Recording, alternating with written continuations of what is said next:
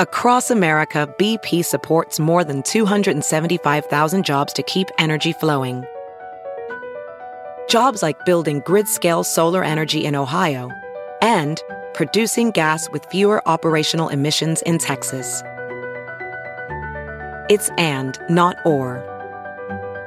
See what doing both means for energy nationwide at bp.com/investing in America. The Ben Joravsky Show starts now.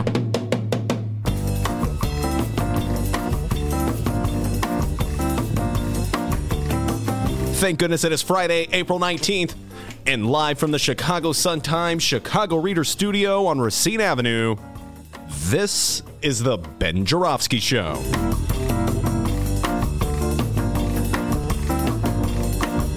Today on the program, it's another Rummana Rundown with Sun-Times editor Rummana Hussain. Candis Castillo of United Working Families will join us, and we welcome Illinois State Rep Robert Martwick. And now your host, Chicago Reader columnist, Benny J. Ben Joravsky. Hello, everybody. Ben Joravsky here. We're calling this, what else? Mueller Friday. And here's why. So I woke up this morning bright and early at the dawning of 9. We had a lot of work to do today, D. Got up early, had a lot of reading. I had to read the New York Times. God bless the New York Times, folks. Here is that newspaper that was delivered on my door by somebody who got up a lot earlier than I did. God bless them. New York Times. Man, they had so much coverage of Mueller's report. So much. I mean, D, it's like paid. Look, they have a special. Look at this one. This is just a special section. This is like 12 pages of special section with excerpts and pretty pictures and diagrams and pull-out quotes. And then the front page itself, it tells you everything you know. Mueller report lays out Russian contacts and Trump's frantic efforts to foil inquiry. Yes, folks. They read the Mueller report, so you don't have to. And I read their coverage of the Mueller report, so you don't even have to read that.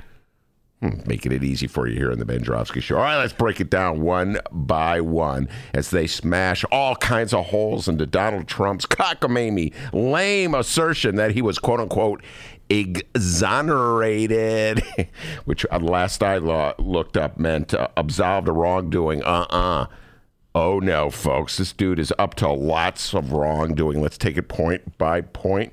Starting with obstruction of justice. Here's what the Mueller report wrote. I will now read it. If we had confidence after a thorough investigation of the facts that the president clearly did not commit obstruction of justice, we would so state. I like that. We would so state. Based on the facts and the applicable legal standards, we are unable to reach that judgment. Folks, what does that mean? It means he did it, America. The man you elected to be your president obstructed justice. Furthermore, on the issue of obstruction, I will read this from the Mueller report. The president's efforts to influence the investigation were mostly unsuccessful, but that is largely because the persons who surround the president declined to carry out orders or accede to his request, meaning as much as Donald Trump obstructed justice, it would have been even more obstruction of justice if his aides had obeyed his commands. And while we're at it, let's read this from the Mueller report. We received the president's written response in late November 2018. We noted, among other things, that the president stated on more than 30 occasions that, quote, he does not recall or, quote, he does not remember or have an independent recollection of information called for by the questions. Other answers were incomplete or imprecise. Oh, my God, this may be my favorite part of the Mueller report. This is where Donald Trump suddenly gets a convenient case of amnesia. I can't remember. It reminds me when Mayor Daley was called to testify about Clout Cafe. That's the cafe that got the deal to operate a Millennium Park inside deal. Long story. Won't bore you with the details, except that when Daley was called to testify about it, was like, I can't remember. I don't know. I don't recall. They would ask him about names of people he knew. Do I know that guy? They showed him a picture of himself giving a speech. Is that me? I don't. funny how my memory goes. It's funny. Isn't that how it goes? Stellar daily impression. When it comes to remembering every single possible detail about what Hillary Clinton may or may not have done with her emails, Donald Trump, oh my God, his memory is just phenomenal. It's like years have passed and he still remember when Hillary did that? That's my Donald Trump imitation. That's a really good Donald Trump imitation. It also reminds me of Bill Clinton, and it's sort of like a distant cousin of Bill Clinton when he was deposed and suddenly he got all lawyer-like, you know. They were asking about Monica Lewinsky, and he was like, well, that all depends on what your definition of is. That's my imitation of Bill Clinton. That one just sounded like you. Oh, man, they call Bill Clinton Slick Willie. I think we should call this president Slick Donnie. Man, okay. Hey, is there some kind of like pills Donald can take to help his memory? You know, like prunes or something? Maybe can he take prunes? What helps memory, D? I don't know. Milk? Drink milk, Donald. That'll help your memory. Does a buddy good? I can't remember. Oh, man, I hate to admit it, folks. Dennis has got a much better imitation of Donald Trump than I do. Anyway, while we're at it, the Mueller report. Back to business. Let's read this one. This is Donnie's favorite part of the Mueller report. There we go. Hold on. Yeah, here we go. The investigation established multiple links between Trump campaign officials and individuals tied to the Russian government. Those links included Russian offers of assistance to the campaign. Ultimately, the investigation did not establish that the campaign coordinated or conspired with the Russian government in its election interference activities. Oh, my goodness. This is what we call, Donald, you're the luckiest man alive. They had the goods on you, Donnie, but they didn't have enough guts to go after the president of the United States, so they're not going to press charges, and they're going to leave it up to Congress to do that, and I got a sense that Congress won't do it either. Hey, folks. Hey, America. You thought O.J. Simpson got off easy? Man, compared to Donald Trump, O.J. had it rough.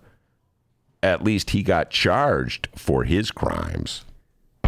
We got a great show today, everybody. I thought someone was knocking on the door. Rummana Hussain will be here. Oh, yeah. Rummana Hussain every Friday. Rummana Rundown. Isn't that what we call it, D? Yes, sir. Where are the T-shirts? Oh, we sold out. I got to get more. Sun Times, hurry up with those T-shirts. Damn, sometimes it's slow with those Rummana Rundown T-shirts. Candis Castillo will be here at 2 o'clock. She's a political activist extraordinaire in the city of Chicago. Someone you should know. She was just the overseer of the victorious Jeanette Taylor Aldermanic campaign in the 20th Ward. And then Rob Martwick. Oh, yeah, our old friend from the Northwest Side. State Representative Rob Martwick. Mr. I know everything there is to know about taxes, about the elected school board. And I'll probably ask him a Trump question or two. Come on, Mark. Wait, get ready for some Trump questions, all right? Anyway, you know what all that means, D? That means politics, politics, politics, and politics. But before we get to any of that, the doctor has the news. Not a doctor. I'm Dennis. How's it going? It's the middle of the final day of the week. Bring it, weekend! Yes, the redacted Mueller report is out. And also, yes, that word redacted should be highlighted, double underlined, and in all caps. Very much redacted, all right? We'll be talking about the Mueller report throughout the entire show. So, hey, let's talk about some other stories happening nationally this afternoon. Actually, can we take some time to talk about Jim Comey for a moment, Ben Jerome? Okay. Yeah. Let's do that. After the release of the redacted Mueller report, President Donald Trump's former FBI guy, James Comey, was wandering around the woods. He was literally wandering around the woods. I'm not sure why, but he was... Thankfully, though, he went to Twitter to share with us his Zen-like moment. I'm sure some of you have seen this on Twitter already. He tweeted 2 pictures, okay? 2 pictures, both with a comment below it. We'll read these here. So the first is Comey in the woods next to very tall trees, and he's staring up at the sky. It reads, so many questions. Yeah. All right. Yeah. Then the next picture. The next picture is one. It's just his camera's taking a picture of the ground, bunch of sticks and dirt. That comment reads. Oh, wait, hold on. That comment reads. So many answers. Ooh. Yeah. Wow, man. You get that, though, what he did? Yeah, I got what he did. So many questions in the sky, yeah. But all these answers are on the ground. Whoa, what does that mean? The answers are right there. You know what it means? What? I think it means that James Comey's been visiting that Cookie Man. Yeah. You know the Cookie Man? Yeah. Tell them who the Cookie Man is. For those devotees of the Benjrowski Show, they already know the Cookie Man. Hey, new listeners. Cookie Man was a guy that sold weed to me when I was in my 20s. And he sold them in the form of cookies. He baked them in cookies. And he was also a downstate purveyor of weed. So I just anybody who actually believes people don't smoke weed for downstate, the Cookie Man was a very prosperous businessman in the St. Louis area. Anyway, yes, plenty questions, but the answers are right in front of us. James Comey, the former FBI director, as he's left Washington, has become like a mystic. And listen, folks, we all know what went down. Calming me down, man. I was all fired up over that Mueller report. Shout out to the Cookie Man. Could use some of those cookies right now. But James Comey, the answers are right there in front of us. We could pretend not to look, pretend not to see them. You could be like William Barr, the Attorney General, look the other way. Or you can deal with the fact that the Commander-in-Chief of the United States, the man that you elected as your president, folks, just lying to get himself out of trouble. Man, oh, Manischewitz, what are we going to tell our kids, huh? Oh, don't lie. Oh, yeah, unlike the president? Okay, there you go. Don't collude with the Russians. Oh, yeah, like the president? Oh, my God. Anyway, Comey knows what's going on. All right, we have a 2020 presidential candidate update. Oh, Grandpa Joe and his waiting games. We all know that the former vice president is going to run. He's fooling no one. He's been traveling around the country, giving speeches and defending his personal space issues in public. Come on, announce already. Well, according to 3 people with knowledge of Joe Biden's plans, former Vice President Joe Biden will announce his presidential candidacy next week. Oh, there's a big surprise. I know he's second in the polls. What, at 24%, the most recent poll, at Bernie at number 1 at 29 and Biden at 24. I'm just starting to think that Joe Biden's campaign is not going to take off, D. I just have this feeling it's not going to take off. I could be proven wrong. You can play this back to me a year from now when he's being sworn in, President Joe, Grandpa Joe, President Grandpa Joe. I just don't think it's going to take off. It's funny, Mayor Pete Buttigieg, who will be a president. That'll be the president they elect. The guy that Ben can't pronounce his last name, Buttigieg. That's close. It's the other day. I was with a friend of the family, and she was just raving about Mayor Pete. And it's just one person. I'm not extrapolating, make a big deal about it, but I'm just like, wow, you really love Mayor Pete. And I can't think of any really specific reason for loving Mayor Pete. It's not like he's done something in his life. You know what I mean? It's not like he's accomplished something. It just reminds me sort of what the way things were with Barack Obama in about 2008. It's like their vibe. People are just getting off on the vibe that the person emanates. So, hey, if that's enough to elect the guy president, so be it. Joe Biden, I don't know if he has that cool vibe. You understand what I'm saying, D? Oh, I think what you're really trying to say, I'm trying to read in between the lines here. I think what you're really trying to say is he's really old and Pete Buttigieg is super young. Yeah, that could be it. Oh, he doesn't have experience. Yeah, because he's young. Yeah. Hasn't done anything. Yeah, because he's young. Yeah. Yeah, anyway. All right, well, let's start unpacking this here. The redacted Mueller report was released Thursday. God. Ben, you opened the show with it. Hey, you've had time to look this bad boy over now. You've read all 400 some odd pages, right? Yeah. You've read the whole thing? Well, no. Fine-tooth comb, looked it over? No, I didn't get up that early, okay? All right, well, 2 questions, or maybe it's 4, still not sure. Okay. I'm pretty sure we all know your answers here, but just in case, let's make sure we all know. Collusion or no collusion, and obstruction of justice or no obstruction of justice? Yes and yes. Yes, there was collusion. And yes, there was obstruction of justice. And yes, the evidence is there that he should be impeached. But no, I don't think the country has the political will to go through that. So he will be lucky. As I said before, he is luckier than OJ. He's going to get away without even being charged for his crimes. Oh, man, America was outraged at OJ. Not a lot of outrage from the parts of America that were outraged over OJ about Donald Trump. By the way, have you take a look at this? Yeah, I'm looking at all this redaction. I mean, just look. The New York Times has just laid it out, folks. We got to talk about this with Rummana when she comes in the studio, because any journalist in the city of Chicago that's filed a Freedom of Information Act request seeking public documents from public officials is well aware of how they redact. That's a word that nobody even in America even knew until the other day. You take out the good stuff that you really need to see to know what your government's up to, folks. Well, Donnie Trump was up to that big time. Look at this page right here, D. Oh, yeah, great. You know, this is great content for everybody listening. Folks, Dennis, look at this. A lot of redactions on that page. All right, so no surprise here. The House Judiciary Committee has subpoenaed for the full Mueller report. Good. One without those redactions. Yes. Following Thursday's release by the Justice Department. Here's Chairman Gerald Nadler. Quote, this is a long one here, all right?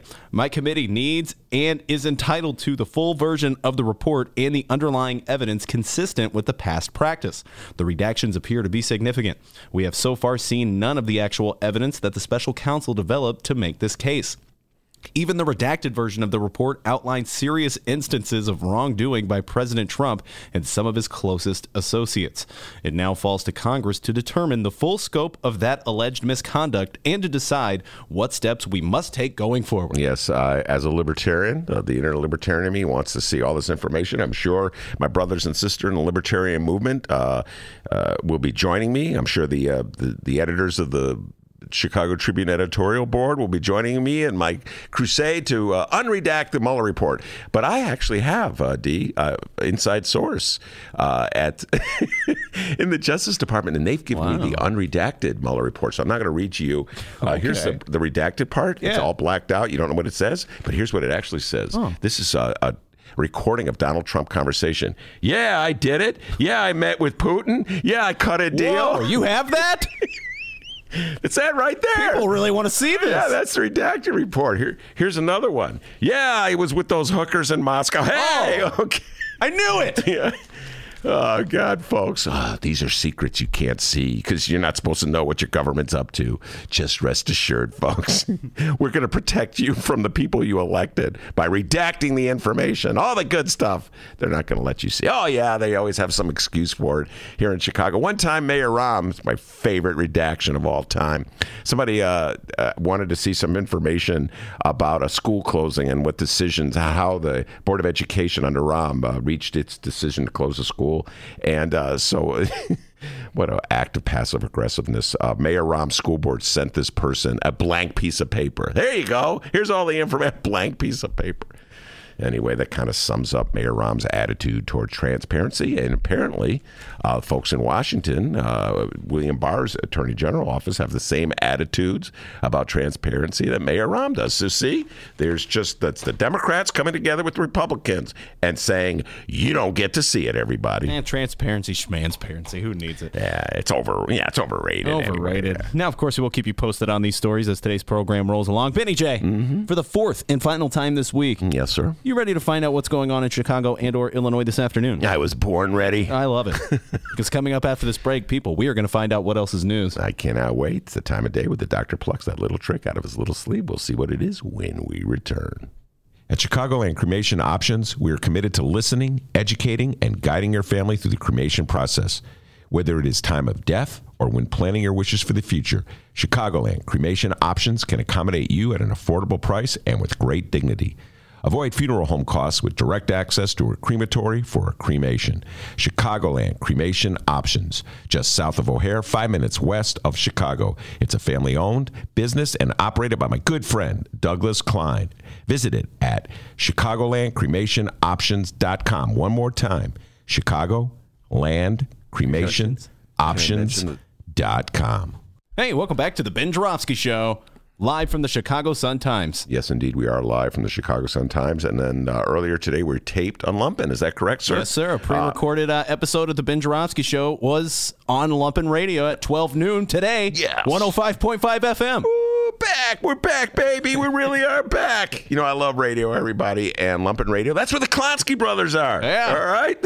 Those crazy guys. Oh, those Klonskys. You can't take them anywhere. No. Those wild and crazy Klonskys. When the one brother, Uncle Fred, was on vacation, the other brother, the brains of the bunch, Mike Klonsky, invited me on the show. Did you know that, D? Oh, yeah, I remember that. Yeah, that was when I was exiled, when I was wandering through the desert without a place to call home. The Klonskys welcomed me in their show, so God bless the Klonskys. Klonsky brothers. Anyway. Well, you should return the favor. Let's get them on. Get those Klonskys over there. No one will get a word in edgewise when you put the Klonsky brothers in the studio. Fantastic. But yes, so really happy that they're doing the best of the Ben Joravsky Show, and you put that together. You did that yesterday, right before this show. Yeah, absolutely. Good God, the Mueller report was coming out. I'm like, I got to put this lumping thing together.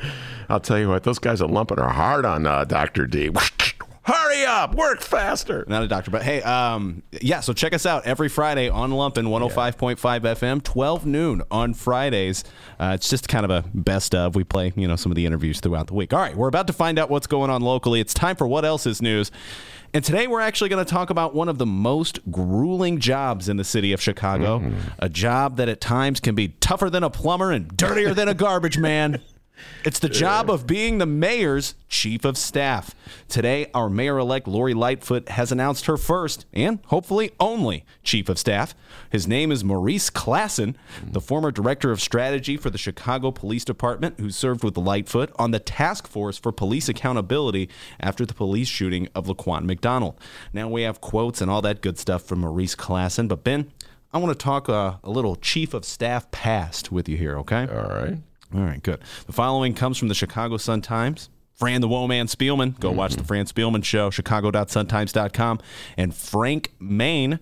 Of all the jobs Lori Lightfoot must fill, one has the greatest potential to make or break her day-to-day performance as Chicago's 56th mayor. It's chief of staff, a $195,000 a year pressure cooker of a job that chewed up and spit out a dozen occupants during former Mayor Richard M. Daley's 22-year reign and 5 during Mayor Rahm Emanuel's 8-year tenure. Wow. All right, Ben, walk us through the drama here. What went down with Daley and Rahm's chief of staff? Any personal stories you can share in dealing with them? And quite frankly, why does this job seem to suck ass so hard? All right, wow. So many questions, so little time. I have had very few connections with chiefs of staff because a person like me, an outsider who's banging on the door, raising hell, is the last person in the world a chief of staff would want anything to deal with. If you think of me, go to the opposite, and that's the kind of person who could be the chief of staff. Let's see, the current chief of staff, I think, is a gentleman named Joe Deal. I've never met him, and I can't remember who went before him. During the Daley years, I remember at one point Forrest Claypool was a chief of staff. Gary Chico was a chief of staff. And the only chief of staff I ever had a good relationship was Harold Washington's chief of staff. Because back in the 80s, William Ware, may rest in peace. For some reason, he liked me. I don't know why, but anyway, I had a pretty good relationship with him. But here's the deal with chief of staff, so far as I could tell. Number one, it's a job I can never have in a million years because it requires an insane amount of dedication to the job. In other words, hours. You got to work lots and lots of hours. So think of my lifestyle. Like last night. What time did you wake up today? I woke up today at the crack of 9 a.m. I was up early, all right? But like last night, I went over to my good dear friend, Miles' house. His dad, Cap, welcomed me over. We watched a basketball game, all right? Chief of staffs can't hang out with Cap watching basketball games till midnight. And and then I watched Ricky Gervais' show. Love Ricky Gervais. Have you ever seen Ricky Gervais' show? Yeah, I've seen Ricky Gervais. It's so funny, folks. I think Ricky Gervais is really funny. Anyway, chief of staff doesn't have time to watch Ricky Gervais' show. I think I've watched Django, the movie by Quentin Tarantino, about 20 times. Chief of staff can't watch it once. I've watched it 20 times, right? So in other words, things that you, me, Miles, Cap, everybody, just normal human beings take for granted, chief of staff can't do because they're relentlessly doing chief of staff things, working late into the night. The other thing they have to do, D, and this is probably the most important trait or characteristic chief of staff has to do. One, a chief of staff has to be sort of like bipolar. You have to be really nice and suck up to the person who's your boss, meaning the mayor, the president, whoever the boss is. No, you'd be awful at that. Yeah, I'm terrible at that.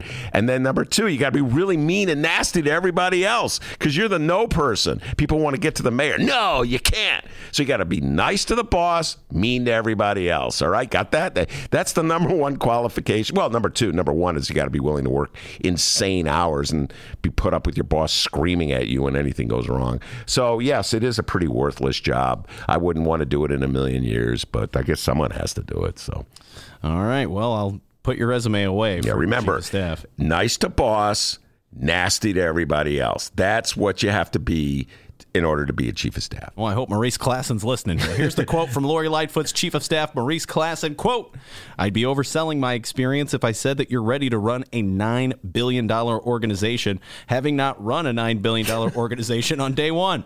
But I can tell you that my experience across a series of other places in high-pressure organizations has prepared me as well as I can for this position. Running strategy for the Chicago Police Department, developing multi-million-dollar anti-violence and policing strategies for philanthropies in Chicago and across the country, handling 65 cases before a jury while I was in Seattle, running a small business. I have a diversity of experience that prepares me well to be able to execute on the mayor-elect's vision." There's a hell of a lot more in this article about Maurice Klassen. Go check out the article from Fran Spielman and Frank Main in the Chicago Sun-Times titled "No Stranger to Politics or Controversy." Ben Joravsky, how do you think old Maurice Klassen will fare out here? I'm sure he'll be exhausted. He'll not watch any Ricky Gervais, but I'm going to give you that advice. Maurice Klassen, a man I've never met before, and who would probably run the other way if he saw me. Here's all you need to know to survive as chief of staff. 1, suck up to the boss. 2, be mean and nasty to everybody else. You'll be fine. There you go. Good cop and bad cop. You got to play both cops there. Yeah, good cop to the top cop, bad cop to everybody else. Get out of here. No. Yes, boss. Did I tell you look lovely today? That's generally what you have to do if you're chief of staff. Awesome. Well, we got a little more time here. Right now, posted on the Ben Joravsky Show Facebook page is the latest Chicago Reader column from our very own Ben Joravsky. Yeah, you say uh-oh, and I'm saying uh-oh, too. I read this thing, and well, Ben, basically, I got my bags packed over here in the corner of the door here, so in case we get the boot again, go ahead and explain to everybody your latest Chicago Reader column. What's the title again? What is the title? I'll look it up. You tell everybody. Oh, no, I have it right here. There we my go. Reader. Hold on. The real Reader. He's got a newspaper reader. Newspapers over here. So many newspapers today. I've got Manafort Report. Did I say Mueller Report? New York Times. Tribune with a picture of Barr walking down the hallway. And then that's my beloved bright one, the Chicago Sun-Times. By the way, Rummana Hussain has entered the building. Always loving my guests coming to the studios. Chicago Politricks as usual. All right. Explain this piece of work and... Politricks as opposed to politics. Get it? Politricks. Oh, wow. Yeah. I just got it. Yeah, man. You got to go visit that cookie man. All right, folks. Come on, man. You knew I was going to do it. I was so upset last week when the city council, in its infinite wisdom, decided to approve the Lincoln Yards and 78 TIF deals. Going to take $2.3 billion of your property tax dollars, open window, throw out window. There you go. That I wrote this story, and but one of the themes of the story is that. We did not have leadership from Lori Lightfoot in opposing these TIF deals. I did not feel she stood up strong enough to Mayor Rahm. I know I'm not blaming her for the deal. It was Mayor Rahm's idea to negotiate this deal. It's a terrible deal for the taxpayers of the city of Chicago, and it was fraudulently presented to us as a deal that will increase property taxes and help pay our bills, when in fact we will not get any of the benefits, property tax benefits, for 23 years. That's how TIF deals work.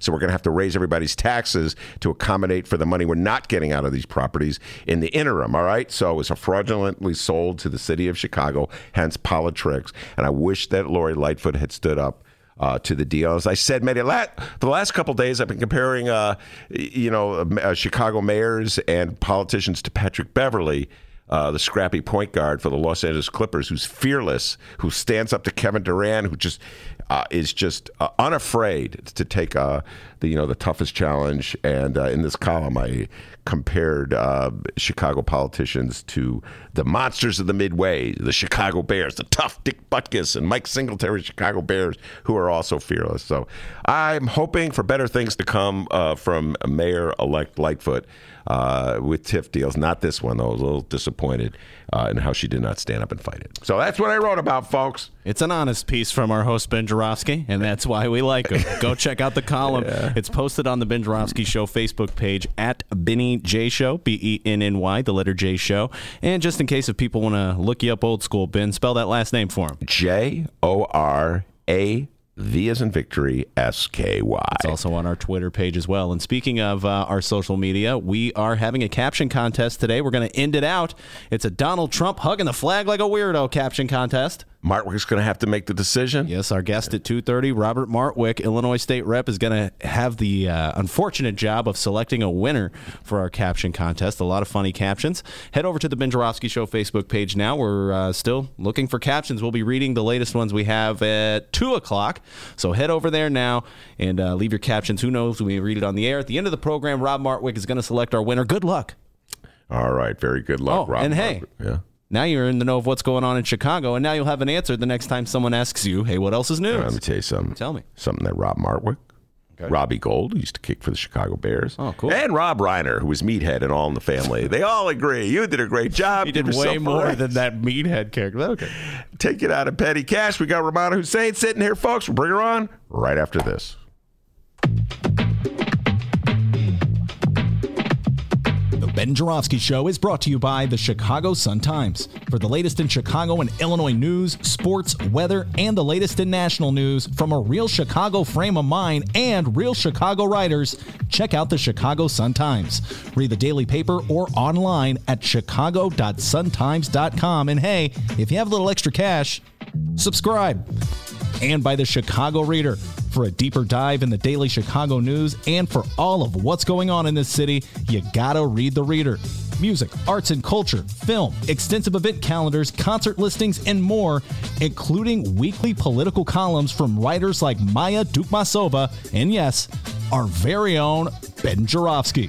The Chicago Reader is free in newsstands and at chicagoreader.com. That's chicagoreader.com.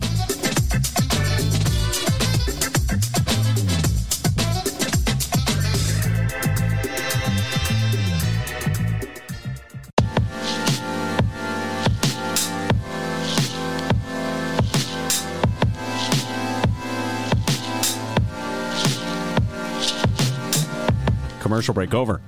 Welcome back to the Ben Joravsky Show. Yes, indeed. Rummana Hussain is in the studio. Sun-Times editor, our weekly Friday guest. Love the Rummana Rundown. Sun-Times, where are our Rummana Rundown T-shirts, all right? Huh? Come on. I'm not that important. You're important to us, and you're important to me. I want those T-shirts.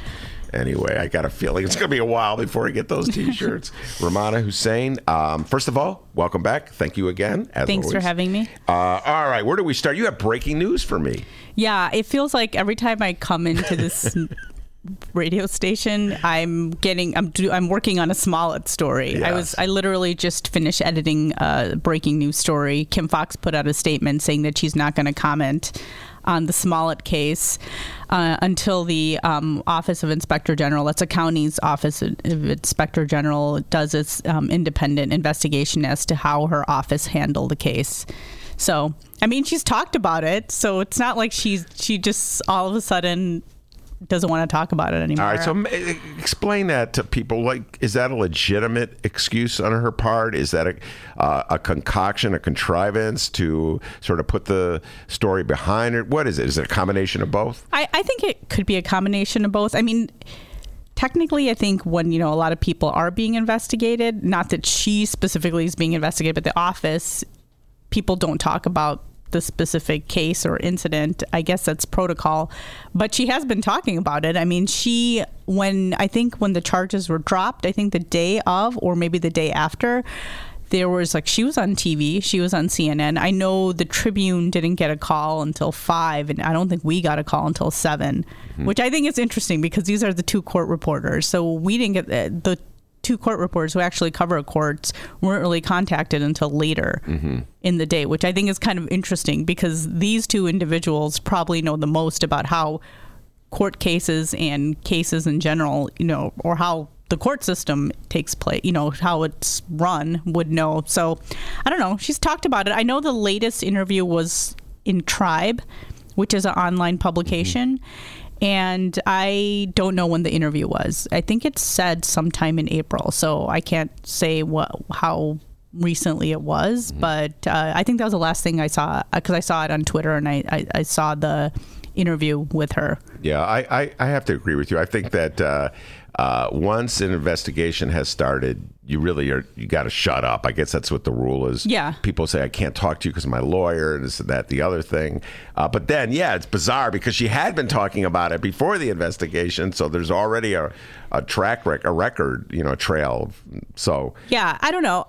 I think, there are a lot of intelligent people who have spoken with her, in the past couple of days. But I just find it interesting that people who actually cover courts weren't granted those interviews.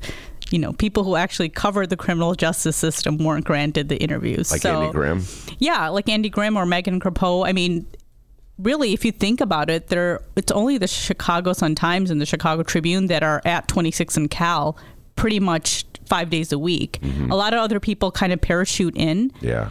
And so I'm just talking about as a criminal courts reporter, we'd had people parachute in all the time from all different publications through the city. Half of them didn't understand how the court system worked. I mean, for example, this is just showing you how things, I know people would come from different radio stations and they'd be at a hearing like, a lot of things don't start on time at 26 and Cal. Oh, God, yeah. And so you'd be sitting there and, these people from different radio stations and different TV stations, even news, newspaper publications, they'd be sitting there like, oh, I got here since like 9 o'clock. And I'm like, if you covered the courthouse, that nothing starts on time. And it's like, and I'm not saying, this to, put anybody down, but people really don't understand how the court system works if you don't cover it 24/7. I mean, I've sat, when I was covering the Quan McDonald trial, I mean, people started to, young woman took pictures where she wasn't supposed to. And the cops took her in the back and, they questioned her. And so it's like people do that kind of stuff all the time. So that's why whenever there's a high profile case, the judges tell us, like, you need to make sure people are listening. I mean,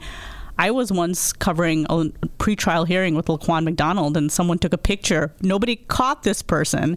But then she was about to tweet it and asked me if she could tweet it. And I'm like, you better not, because you'll be held contempt of court. So I'm just saying there's like minor things like that. A lot of people don't understand, 26 and Cal if you're not there all the time. Yeah. So, or how things work. So I just find it curious that she actually hasn't sat down in long interviews with people who actually cover. Well, that's the 26 and that's Cal. a fine tradition here in the current political age. Mayor Rahm loves to give interviews with people outside of Chicago. That is true. Who don't know anything about Chicago. His essays get printed. Yeah, and his essays get printed in different publications, which is, I guess it's fair. It's fair. Like I'm saying, it's not like all these other people that have been interviewing her don't know what they're talking about, but there's a lot of nuanced things. Like I just find it interesting that nobody has asked her, like, why did you have this emergency meeting? Why was Jussie Smollett allowed to proclaim his innocence? Like, none of those, like, after charges are dropped and it's like those questions were not answered. Well, but this is, and one of my favorite themes is comparing Jussie Smollett's case to Donald Trump's, because Jussie Smollett, you're right, proclaimed his innocence, and Donald Trump has been running around proclaiming his. So it's the same thing. So when you think about it, when you compare the two, in your humble opinion, Rummana, who got off easier, Jussie Smollett or Donald Trump? I would have to say Donald Trump. I mean, I admit I didn't read tons about the Mueller report because I was editing a lot of stuff actually about 26 and Cal yesterday. There's a lot going on in the courthouse, not Jussie Smollett related, incidentally. But yesterday I was looking at the Mueller report, some like little bits and snippets, and it's like over 400 pages. Yeah. And a lot of redactions. People were talking about how I saw somebody tweeted that the Mueller report actually looks like a crossword puzzle. Yes, it does. And I don't know, someone told me that Stephen Colbert basically had someone, he was reading it, and then every time there was a redaction, Gilbert Gottfried like screams redaction or something like that. That's what someone told me to listen to, like the actual reading of it. So yeah, I mean, Donald Trump said game over. I don't watch Game of Thrones, but someone told me that's a reference to, or I read that it's a reference to Game of Thrones. Yeah, so. He shouted game over in much the same way that Jussie Smollett shouted that he was innocent. Yeah. By the way, the Sun-Times has a nice breakdown of this today. Sun-Times, the real newspaper, folks, the real one, not that thing on the internet, the real newspaper.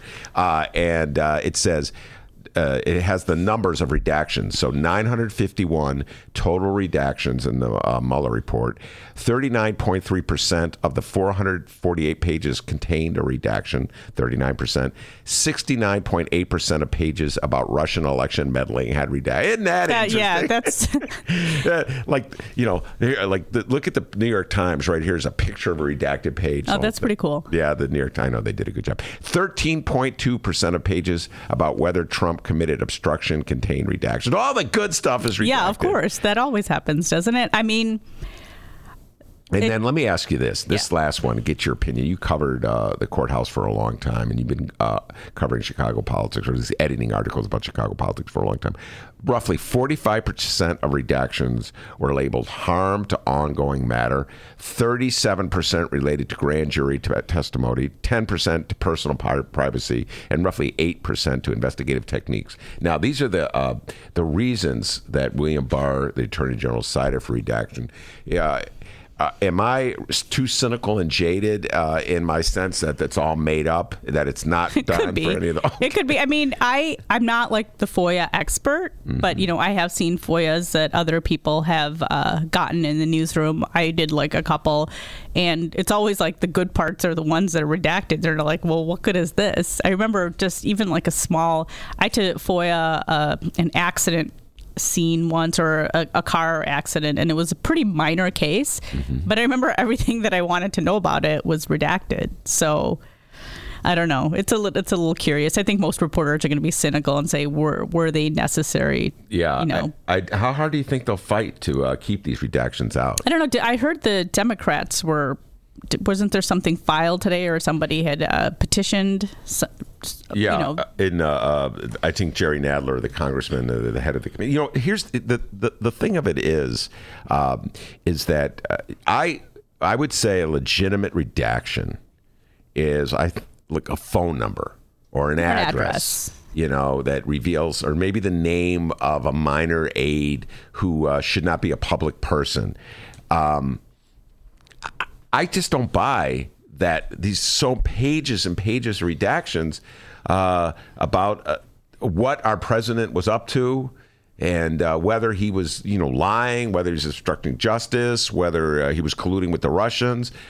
I just don't buy it, Rummana. I agree. I just feel like it's interesting because, people are saying, depending on how you feel politically, you're going to look at this completely different. And the whole time I'm thinking yesterday, and just in general, what I've been thinking of since Donald Trump has been elected is, what if this was Barack Obama? Mm-hmm. I think it totally, the way it's treated, would have been different. I think he would have been impeached or something by now. Goodness. And it's just, I just find it mind-boggling. I feel like every day Donald Trump is doing something, and just him tweeting constantly. And it's just, he has a right to tweet, but it's just some of the stuff that he tweets is just. No, I don't. Does he? I mean, yes, he has a right to tweet. But that's all he's doing. Yeah.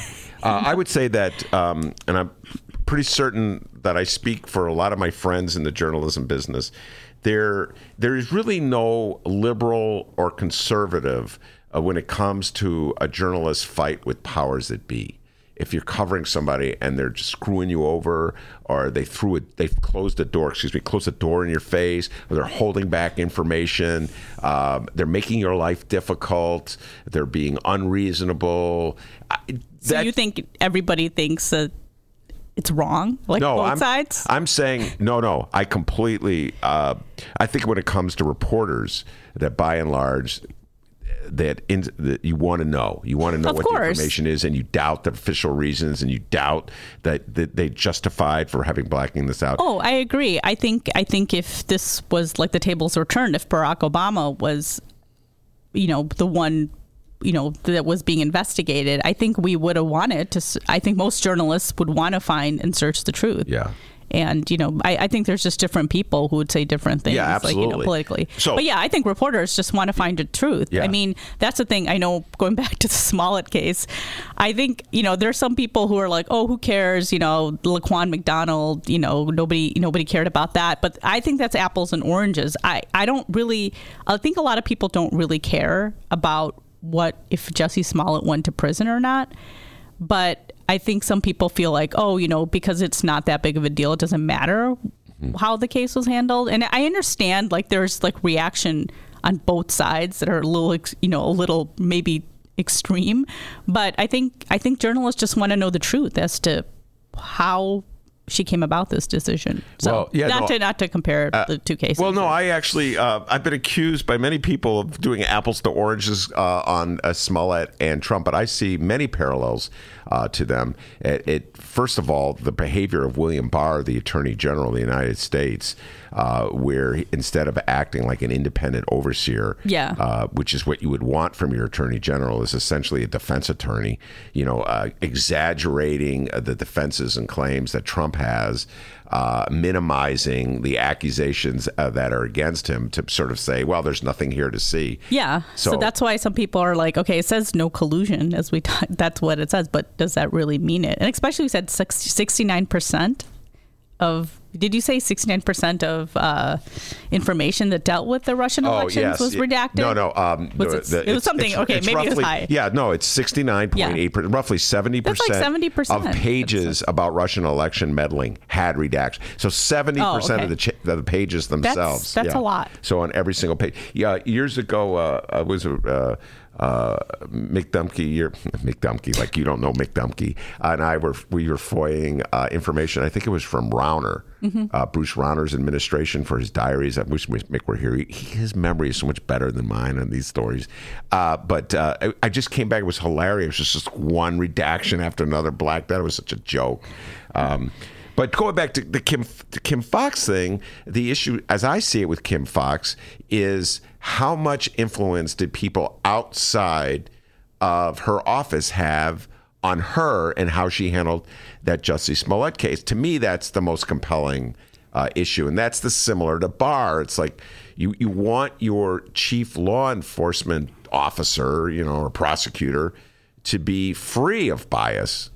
And then, of course, the real world is different. Yeah, of course. And that's what, as a reporter, as someone who covered 26 and Cal, that's what's the crux of the matter. Not that Jussie Smollett spent, time in prison. I don't care if he's, personally, I can tell you, I don't really care if he spent time in prison for that. Because, at the end of the day, him making allegedly making false accusations about a hate crime isn't the biggest thing in the world. There's a lot more crime happening in the city. Yeah, but I actually do not think Jussie Smollett should spend time. Personally, when I think I don't think he needed to spend time in prison. The whole question is, how did the office handle the case? Absolutely. And I think there are questions that aren't answered and that haven't been answered. And he probably should be required to pay back the money that the city spent investigating his false claims. Well, the city has sued, so... The city has sued, yeah. So good luck with that one. I'm telling you the story. Every time I think, there's not going to be a Jussie Smollett story for the Sun-Times, there's a Jussie Smollett story for the Sun-Times. Oh, no, it'll go on. It'll go on for a long, long time. This is going to go on for a long time. And, a lot of people, nobody knew who Jussie Smollett was before this case even happened. And that's why I find it funny, the emails that came out and the texts that came out that Kim Foxx called Jussie Smollett a washed up actor. And I was like, don't you have to be somewhat famous to become washed up? Yeah.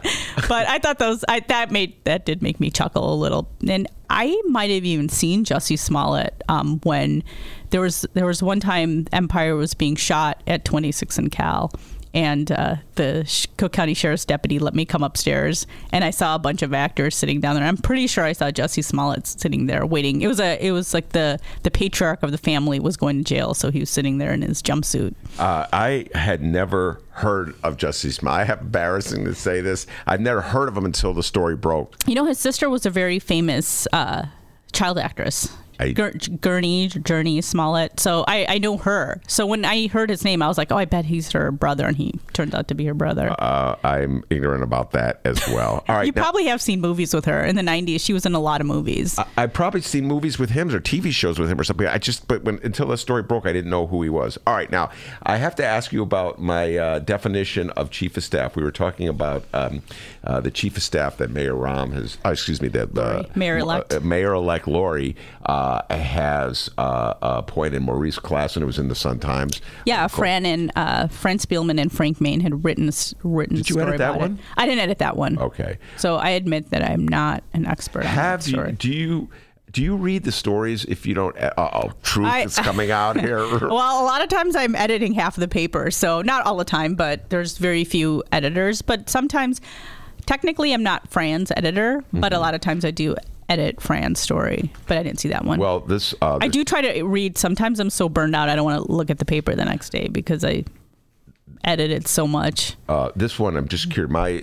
They talk about the chief of staff and what a terrible job it is. And my opinion of chief of staff's the chief obligations. Toughest part of it is you have to be sort of schizophrenic. You have to suck up to the person who hired you, your mayor, and make sure you treat him or her really nicely. And then you have to be a mean SOB, nasty person to everybody else to deter them from wanting to even daring to ask the mayor for something. Do you buy that definition? Yeah, that's what you probably have to do when you're the chief of staff. You probably you're probably getting paid the big bucks, so maybe it's worth it. It's probably, there's so many times you hear about people who are chief of staffs and they just quit.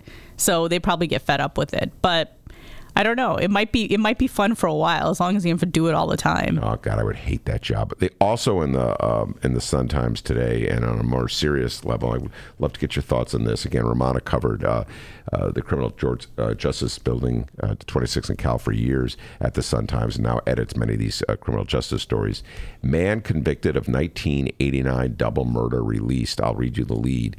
After serving nearly 30 years behind bars for a double murder in the South Side, a man who said he was tortured by detectives was released late Thursday from jail while he awaits a new trial for the 1989 crime. James Gibson, who was granted a new trial after a state appeals court found he'd been beaten during his interrogation by former Chicago Police Commander John Burge's underlings, posted the $2,000 needed to secure his release hours after a brief court hearing.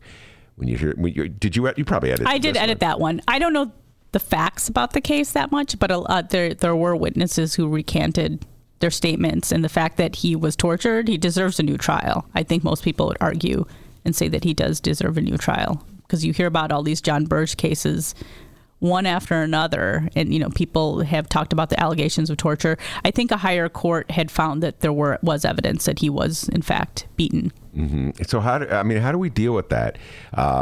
This is a really difficult wrestling match I have. Many cops have told me they think that the press is unfair the way they cover these stories. There are those who think the whole thing is just like a giant conspiracy where manufactured by lawyers who are looking for a good payout when they sue the city. Mm-hmm. And where I don't buy that. Yeah. But I do think that there's these moments where you have somebody who was tortured, which is horrible. There's no justification for that. But you're just saying that they still could have done it. But did they do it? And you wrestle with that. You understand what I'm saying? I think I did cover Burge when he was his perjury case at federal court. I remember that. And then they had several men testify, men who were tortured. Mm-hmm. And then I think it was the Wilson brothers. Yeah. Their case came up, I think. Andrew and Jackie Wilson. And I don't know. I don't know that much about the case, but some people would say that, there was a lot of evidence that they did it, but did they deserve to get beaten while they're questioned? And that's the thing. I covered some Burge cases or cases where men had said that they were, basically tortured into confession. One case was, it was a gang rape and murder of a woman, and he was inside the house. And he was I shouldn't say exonerated. He had his charges dropped, but he never got his, certificate of innocence, because the judge said just because his charges were dropped and he was released, that doesn't mean, I don't think there's evidence that he was not involved in the case. So there are cases where they won't get their certificate of innocence, and that's when they can ask the state for money for for the wrongful conviction. So I think it is kind of a complex question, because I bet a lot of these men, some of them didn't do it, and maybe some of them did. I don't know every single specific case, but there was a lot of cases when I was at 26 in Cal. That's when they appointed a special prosecutor to look into these allegations of torture. When you were covering all these cases, how often would you you'd sit through a trial, you'd hear the testimony, you'd review the evidence. How often did you find yourself saying, oh my God, I totally disagreed with that verdict? I thought the person was innocent when established guilt, or the other way around? I don't remember how many times I felt it, but there were definitely times where I sat there and go, God, I'd be that juror who would not think that there was, reasonable evidence that this person did it. So sometimes there's like a little nugget that would make me think. But there's definitely some cases where I sat in and it's like within minutes, I'm like, well, I think there's enough evidence to show that this guy did it. But I would hate to be in a jury. I can tell you that much, because sometimes these cases are complex. They're not that black and white. But there are cases. I don't know if did you ever listen to the Serial podcast? The one that everybody was talking about. It got really catchy. I know everybody talked about it. Yeah, it was an interesting case because I'm South Asian, and my younger sister actually knows someone so my sister told me about this case years ago, and then it became the subject of a Serial, this podcast that just blew up, and they just had an HBO series on it. And as someone who covered criminal courts, I'm not necessarily, everybody's sold on this guy's innocence. I'm not necessarily sold on his innocence, but I do think he deserves a new trial based on what I've heard in the case and how it was handled. But yeah, that's like what you brought up. It's like, just because someone gets a new trial doesn't necessarily mean that they're innocent. I mean, there's been cases where there probably is evidence, that they might have committed this crime when they're retried, but a lot of times the prosecutors are like, it's just going to be too much work, or we probably don't have enough evidence, or the witnesses have all died, and they decide not to retry the cases. But it's always interesting to talk to the men who were in prison for all these years who were wrongfully convicted, because there's definitely some cases, and it was interesting because every time you talk to them, they were all just really happy, and nobody was ever mad except this one time. There's one guy said that he was really pissed off. So I thought that was interesting, because a lot of people. What do you mean he was? Well, a lot of times they come out and they're just like, I'm just happy that I got out, and you'd ask them like, aren't you mad that you were in prison for like 2 decades? Like basically we're 20 now, you're in your 40s.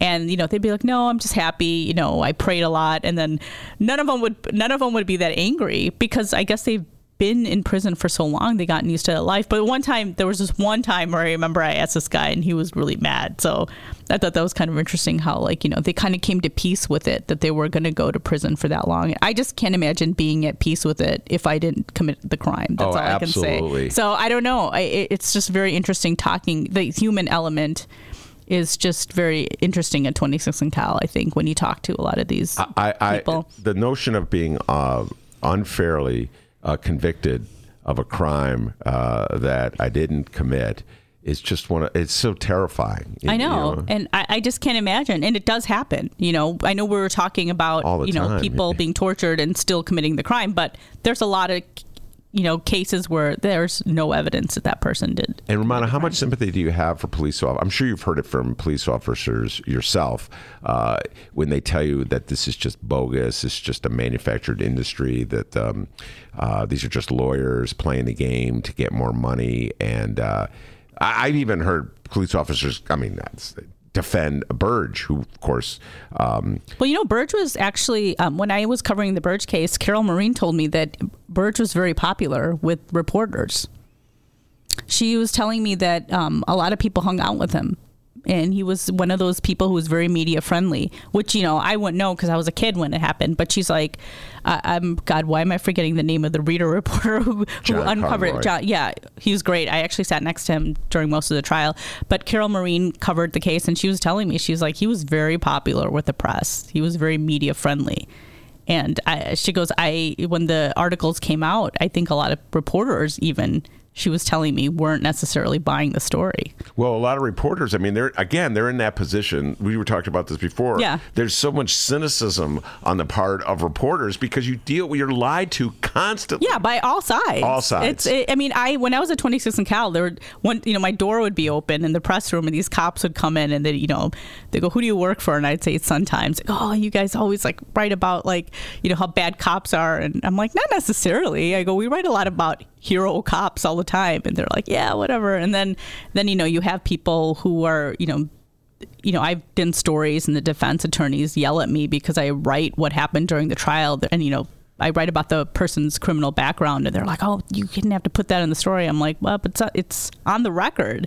It's in the computer cases. So then they tell you that you're very pro-prosecution. And so it's like you hear it from both sides when you cover the criminal courthouse. But, it's not like, police officers, there's definitely a problem in the city. I mean, we hear about the Laquan McDonald case, and, just we were talking about last week, the Marshall High School situation where the girl was pushed down the stairs, and police originally, their story was different. So there's definitely questions, but, I think officers do have a hard job. I wouldn't say that their job is easy. I don't envy them.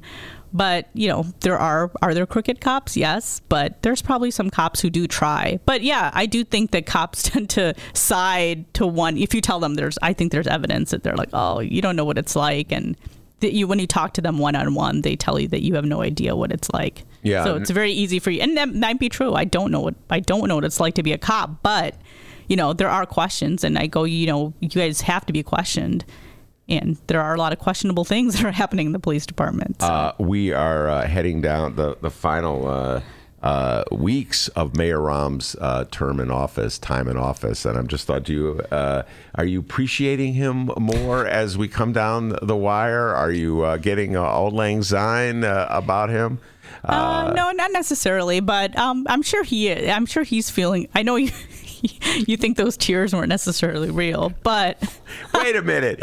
Cynical, jaded journalist Rummana Hussain, who covered 26 and I am very cynical. But I'm also like I do kind of give people the benefit of the doubt sometimes. And I know everybody likes ripping on Rahm, but I'm like.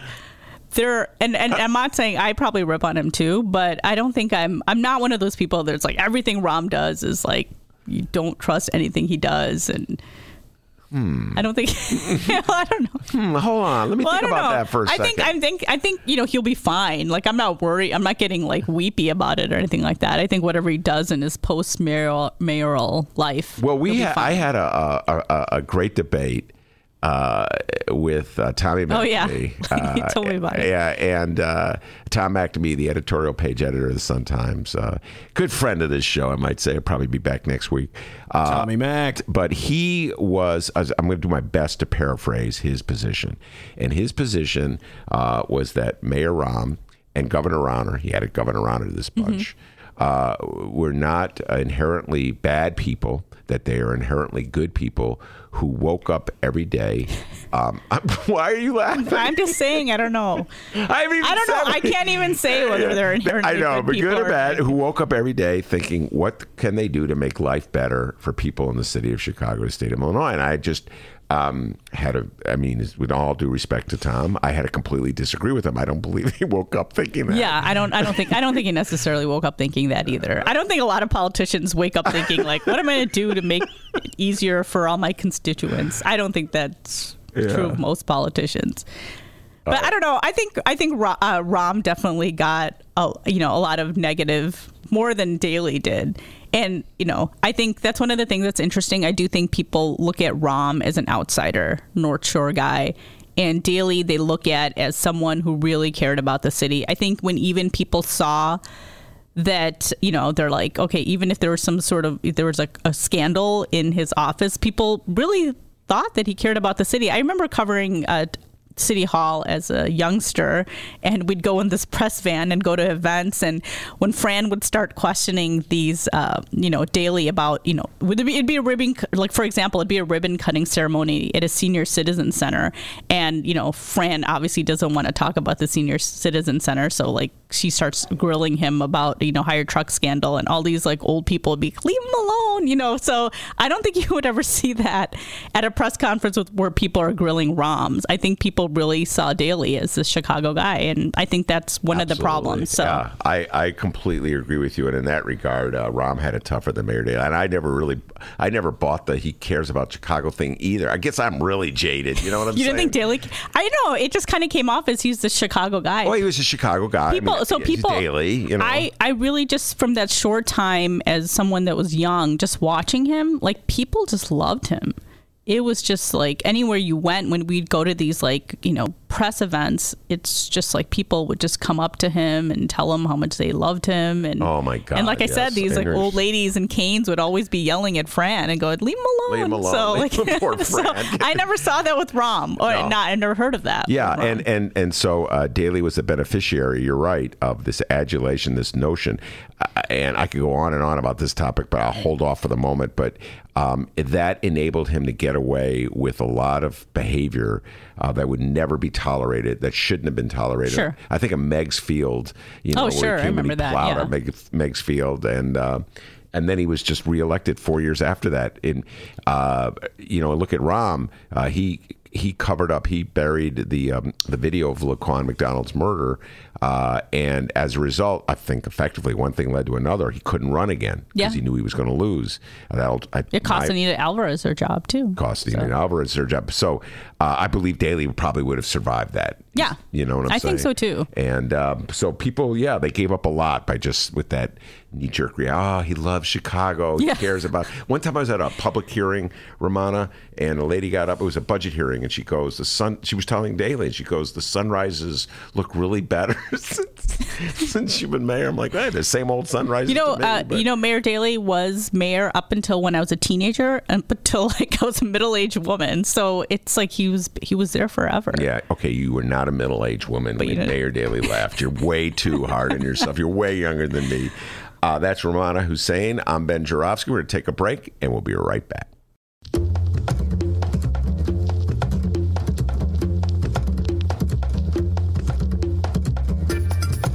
Hey there, producer Dennis here. Thanks for finding and listening to the brand new Ben Joravsky Show. All right, so here's how this works. The Ben Joravsky Show live streams on the Chicago Sun-Times YouTube channel Tuesday through Friday, 1 until 3 p.m. Once the show is over, you can listen to the replay on our YouTube channel, or we throw it online for you to download by 4 p.m. Where can you download the Ben Joravsky Show, you may be asking yourself? Well, you may be asking yourself a fantastic question. You can find previous Ben Joravsky shows and guest interviews through several outlets. The Chicago Sun-Times online, chicago.suntimes.com, the Chicago Reader online, chicagoreader.com, and wherever else you listen to your favorite podcasts. Apple Podcasts, Google Play, pick one. Just search for the Ben Joravsky Show. J-O-R-A. V as in victory, S-K-Y. So, let's recap. Tuesday through Friday, 1 until 3 p.m. Live streamed on the Chicago Sun-Times YouTube channel and downloadable by 4 at chicago.suntimes.com, chicagoreader.com, and wherever else you listen to your favorite podcast. Yes, the Ben Joravsky Show is back. We're live and downloaded. Tell your friends and enjoy the rest of the show.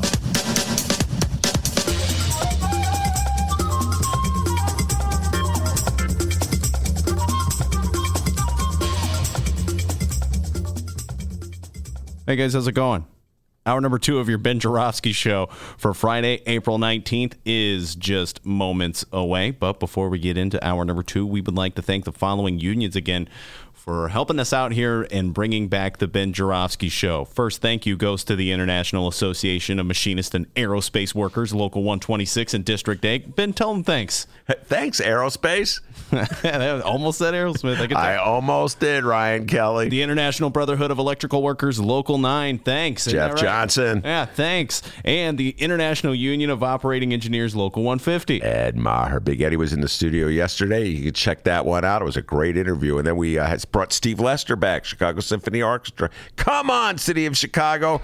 Put some pressure on the Symphony Orchestra. Give those great musicians the respect they need. Get them back to work. Let's end that strike right now. Thanks, International Union of Operating Engineers, Local 150. And, of course, today's show is brought to you by our friends at the Chicago Federation of Labor. Hour number 2. Let's go.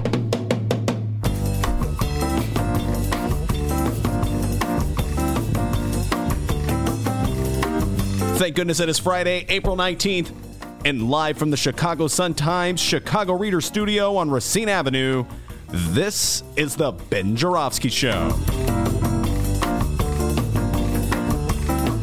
In this hour of the program, Candis Castillo of United Working Families will join us, and we welcome Illinois State Rep, Mr. Robert Martwick.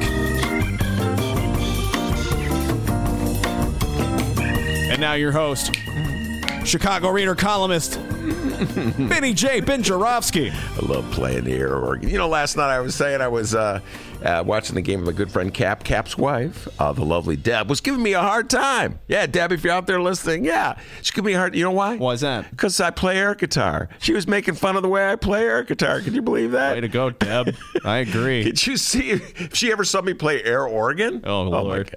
By the way, I have to say, we said this yesterday, but I want to just say it one more time. Sun-Times back page of the Sun-Times filled with a tribute to Chet Kopic, the legendary Chet Kopic. He died in a car accident. He was a sports radio show host, so I'm sure many of my listeners never heard of him, never listened to him, because I know there's not a lot of sports listeners out there. But man, oh man, I love Chet Kopic. My good friend Michael Collab, who now lives in Indiana, and I used to do Chet Kopic imitations throughout the 80s and the 90s. He was really one of the most influential radio guys in the city of Chicago, in my opinion. Never got the respect he really deserved in this city. And you know, I'm just going to go on a tangent here, you know. I mean, sports guys on the radio, and I say this as someone who listens to sports radio guys all the time, they're like geeky guys who are really way too into sports, you know what I'm saying? But they want to be cool. It's like a contradiction. You understand what I mean? So it's like, you want to be cool. Just let it go, baby. Be geeky, all right? A geek is a geek, all right? Yeah, you know, I mean, I admit it. I'm a nerd when it comes to politics. Dennis is always making fun of me. I'm way into politics. Good Lord. But sports guys... Quick, who's the 40th Ward Alderman? Come on, man. It's Patrick O'Connor. What a psycho.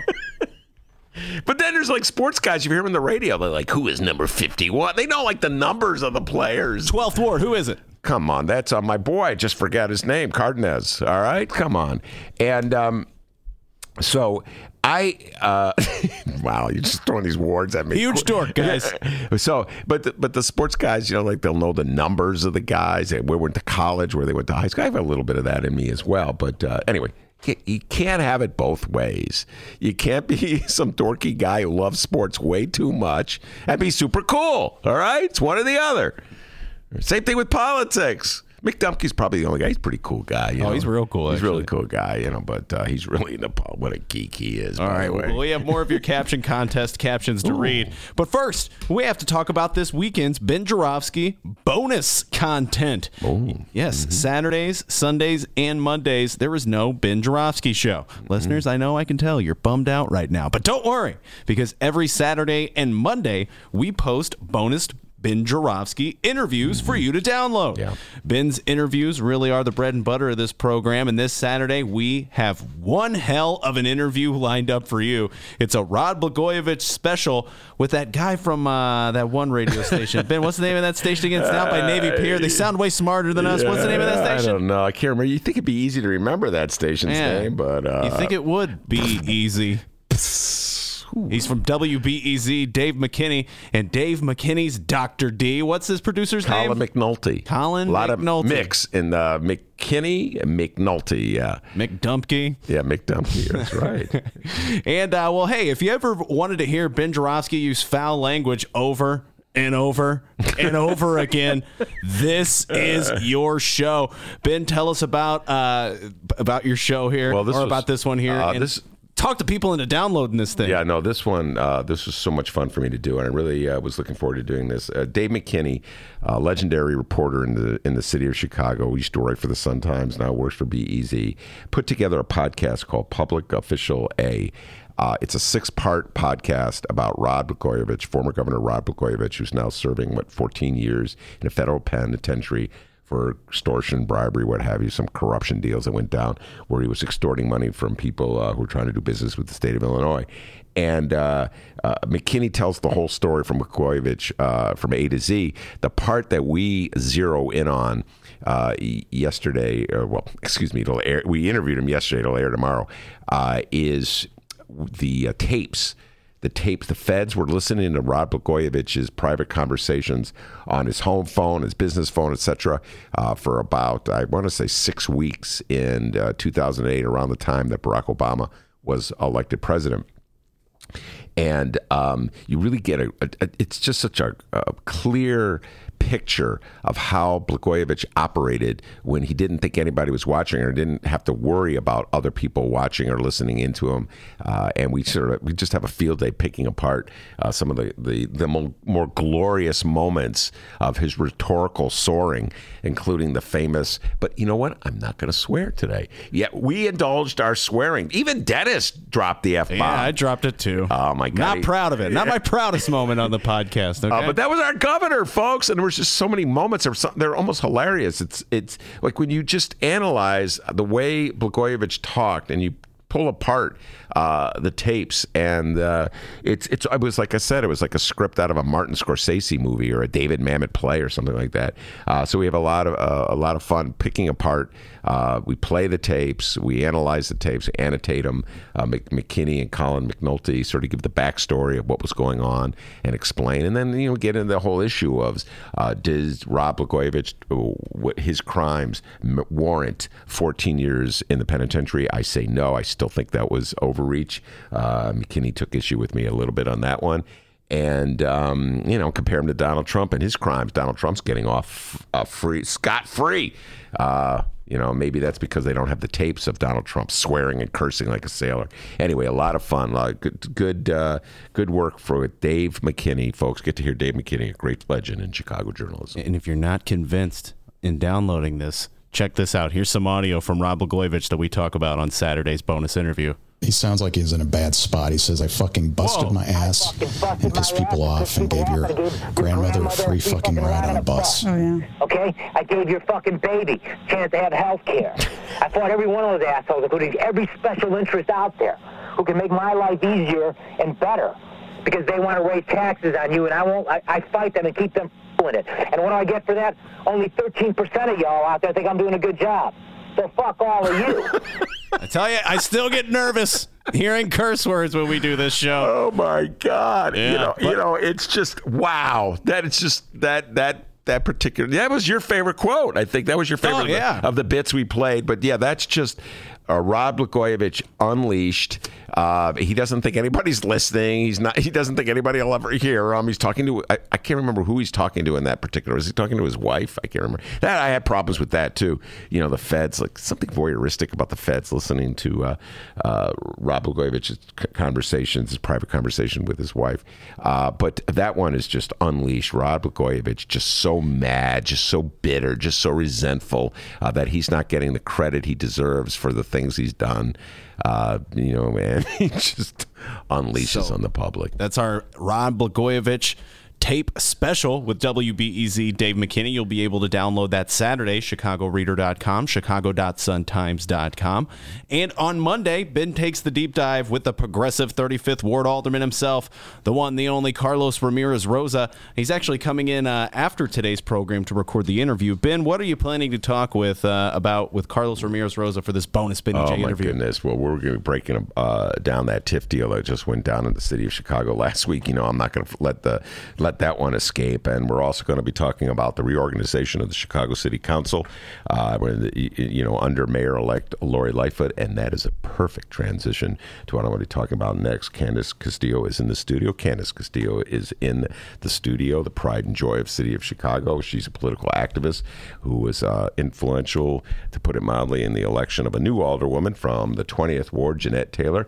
So first of all, Candis Castillo, welcome to the show. Thank you. Thank you for having me. All right. And before we take the deep dive into sort of the what you think where we are heading as a city, where we're going with the new mayor, with the new city council, with some people of sort of the democratic socialist persuasion that'll be in the city council, a little more liberal or progressive, whatever the word is. Just introduce yourself to our listeners. Tell folks a little bit about Candis Castillo. Well, Candis Castillo is a girl that grew up in the 9th Ward of Chicago, born and raised on 103rd Street. I had the privilege of going to Catholic school in Chicago. I went to Seton Academy during the 90s, and we had our first organizing drive at Seton. We had a principal that tried to tell us what nail color we can wear by race and how big our purses could be. And the students, it was an all-girls school at the time, organized. And that was my first taste of organizing. I was like, ooh, I like this. Wait. What did she wanted your nail polish by race? Yep. What do you mean? What was? So she wanted light pinks and pales and things like that. If for the white girls, the black and Hispanic girls could wear nudes that fit. Yeah, I mean. Wait, whoa. Yeah. Time out on the playing field here. You're telling me that she actually was? I say she. Was it a? It was woman? a she. She articulated that. She said, "Okay, if you're black, you have to wear this color." Yes. She would actually say that. Yes. For what was the justification? I don't know. I was 15 years old, and this was the 90s, so everybody had 1,500 rhinestones on each nail. But somehow or other, I didn't have that. But anyway. But Seton had always been the girl power all girl school. Where is Seton? Seton is gone now, but it was South Holland. Yeah, South Holland. That's where it was. But that's not where your girly girls went. That's not where your overprivileged girls went. Mm-hmm. It was where the girls who like girl power. For instance, we put on a play called Her Story. Losing Ophelia was a book that we read routinely. I mean, it was a girl power all girl school. And it was based on individuality. Mm-hmm. So when somebody tried to take away our individuality, we rebelled, but we organized. So I first fell in love with organizing there. I went away to college. I went to Alabama A&M. Mm-hmm. And I swore I was never coming back to Chicago. And the Organizing Institute for the AFL-CIO was recruiting heavily at historically black colleges to get more black, especially women, into the labor movement. And I took the internship, got it, and I loved it. It was something about knocking on people's doors and reminding them that they had the power. So fast forward, I do my internship with them. I go to post-Katrina New Orleans. It was a year after Hurricane Katrina. And I was reorganizing the teachers there. I finished undergrad, but New Orleans was my grad school. Yeah, right after Katrina struck in 2006. Right. Now, you swore you never come back to Chicago. Swore. Why would you swearing that you would never come back to Chicago? Because it's cold. Okay. All right, Candis Castillo tells it like it is. Yeah, it is cold. It's cold. Okay. And I don't like the cold. Still don't. Okay. So it's nothing about the city itself, like the character of the people or its politicians or its elected officials. It was the cold, the weather. That was it. Okay. It was the weather. Mm-hmm. And so I grew up on a block that my mom grew up on the same block. My dad grew up 3 blocks down. I grew up where everybody knows your name, or they know your mother, or they might have known my god sister, or all of that. So I was like, I like this. There's nobody to tell on me here. I like this. I'm free and easy. But kids from Chicago, if you make it out of Chicago, you really make it anywhere. And there's a rugged individuality that kids from Chicago have. All right, let me ask you about that. You're just plugged into one of my favorite themes of the last few days. Follow me, I'm about to say, Candis Castillo. I've been saying this a lot lately. There's a basketball player named Patrick Beverly who's from the city of Chicago. I know you're not a sports fan, so I'm just going to tell you this. And he went to Marshall High School, and he's been tenacious in the playoffs, guarding Kevin Durant as a superstar. Mm-hmm. All right? So, and Kevin Durant was praised him afterwards, and he said, Patrick Beverly plays with grit. He's from Chicago. I'm paraphrasing. Chicago, that's how Chicago ball players are. They have grit.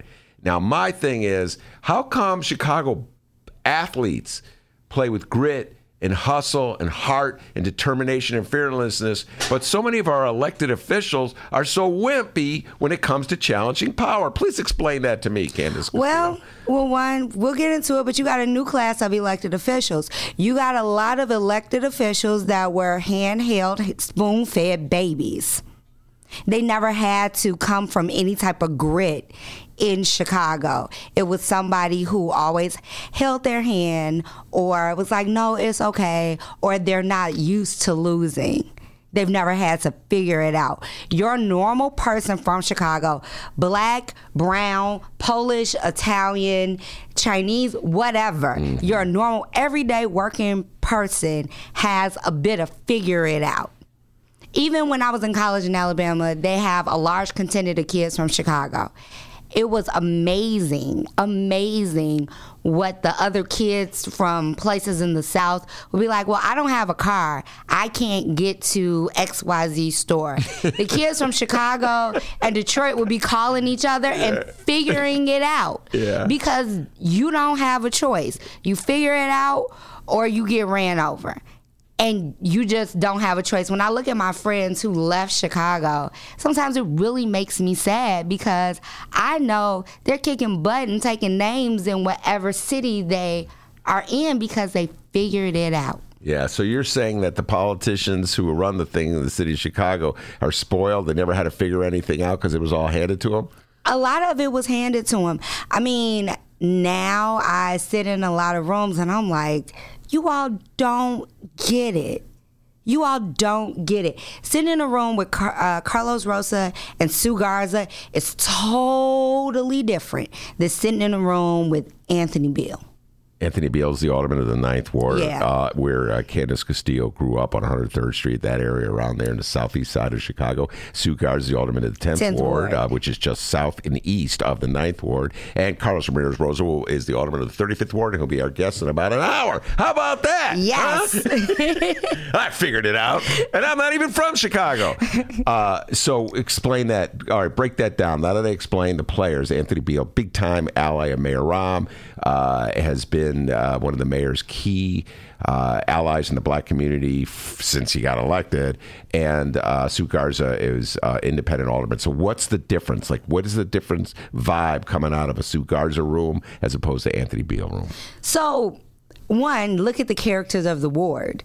You got to look at, I'm in the 10th Ward a lot because of Calumet Park. My son is on the Chicago Park District gymnastics team. Mm-hmm. So you have to look at the characteristics of the ward, but also of the people. Sue is going to do for her constituents, and not just some of them, all of them. How does this affect the betterment of the people in my ward? And her attitude toward it is, yeah, that's great. I don't give a damn. Does it help? Does it hurt? Mm-hmm. Anthony is like, does it help these certain people? Does it help Pullman? It doesn't really help Greater Roseland. It's a difference. It's a difference on how they come off. Sue doesn't know you, could meet you for the first time, and she's going to hug you with a big smile. Mm-hmm. Anthony isn't. He's going to be like, hey, okay, oh, you're a constituent. Great. Where do you live? Okay.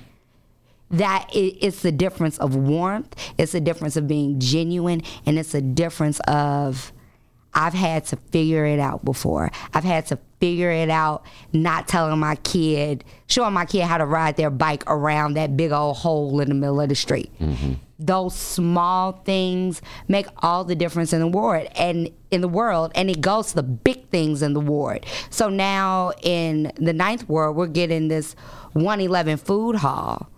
Great. One of the owners of one of the spaces in 111 Food Hall is from South Shore. Great vegan restaurant that I love.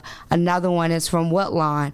She's from Woodlawn. She really would like to open in Alderman-elect Taylor's ward. And somebody is from somewhere up north. None of them are from the 9th Ward, and nor did he take the time to try to find somebody from 9. Unlike other aldermen who fought for people in their ward. Does it help the few or does it help the many? And from my current job right now, I'm still the organizing director for United Working Families. We're all about helping the many and not the few. And there's way too many aldermen, state reps, state senators that want to help the few and not the many. All right. Now, we just came out of a very contentious mayor's race, Tony Preckwinkle versus Lori Lightfoot. Lori won with 75% of the vote.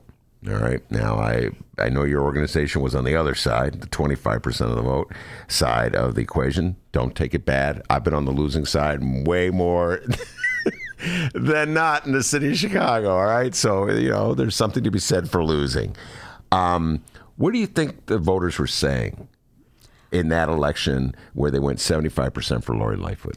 So I think the voters overwhelmingly said they were not for the status quo. I mean, well, first of all, United Working Families never endorsed Tony. However, I love the however. Go ahead. She's going to put on her lawyer hat. However, we did endorse Jeanette Taylor, Byron Cincho Lopez, Carlos Ramirez Rosa, Sue Garza, Andre Vasquez, Maria Haddon. Man, all these people won. Exactly. So do we feel like we lost? Absolutely not. All right. Absolutely not. We did lose 4. You lost 4? Which ones did you lose? Rafa Yanez in 15. Erica Wozniak, she was one of our early 46. endorsements in 46. Tara Stamps in 37. And Cleopatra Watson in 9. Yeah. So all right. we did lose 4. You won 6 out of 10, which is 60%, which is very good in the city of Chicago. Absolutely. All right. So voters wanted change. What kind of change do you think voters wanted? Voters did not want to see the same old spoon-fed people that they have seen over the years, over the last 20, 30 years. They didn't want those people. So they elected a hunger striker, a single teenage mom. They elected a drama teacher from Puerto Rico. They elected a former rapper, and the list goes on. They did not elect those. They didn't elect the kids of politicians. They didn't elect that college kid that came back but had never lived real life. They elected people that have lived real life. All right. Now, and then within 1 week of this election, the city council approved $2.3 billion to subsidize upscale community in an already gentrifying neighborhood. So it seems like the voters said, we want to change, and it seemed like the city council said, no, we don't want to change. Talk about that. But there were some interesting no votes in that, right? Leslie Harrison is interesting that she voted no. Leslie Harrison's the alderman of the 5th Ward. Yes, I'm sorry. Yes. Sophia King is interesting. She voted no. Alderman of the 4th Ward. So, I mean, we have to... So as we elected those people, there's some people that got the message. And then Deb Mill, current outgoing alderman of the 33rd Ward, voted for it. It's some people that got the message and some people who didn't. So as Mary Lake Lightfoot steps up and takes her seat, it's going to be interesting if she gets it, those around her gets it, and this council, as it forms, who gets it. And I'll be quite honest with you, and this is what I say. This is not United Working Families, but my thing is, can you count to 26? Kind of didn't matter to me who the mayor was. It was, how do we count to 26 on the issues that we need to count to 26 on? All right, 26 being the 26 city council votes, you need to get a majority. So talk about that. What do you think the city council, what kinds of 26 votes would you like to see coming out of the Chicago City Council as we head into the Lori Lightfoot era? That's hard. I would love to see them pass, well, it's first on Jeanette's agenda is the community benefits ordinance. Jeanette Taylor, the newly elected alderwoman of the 20th Ward. A community benefits agreement ordinance, because we have so many things coming to the city, from a national park being in Pullman, which they deserve, to the Obama Library coming, to multiple businesses wanting to come to Chicago, which is awesome. But it should benefit the community around. Well, let's talk about that briefly. Jeanette Taylor, she is, as I said, we're going to get her on the show. We got to get Jeanette Taylor on the show. Definitely. She's the newly elected alderwoman of the 20th Ward. And she was the hunger striker that you alluded to when you were running down the new alderman. She went on a hunger strike to protest against Mayor Rahm, trying to force him to build Diet School, or to turn Diet School into a community school. And she was elected. And that is the 20th Ward. Ward is the area where the Obama Library will be.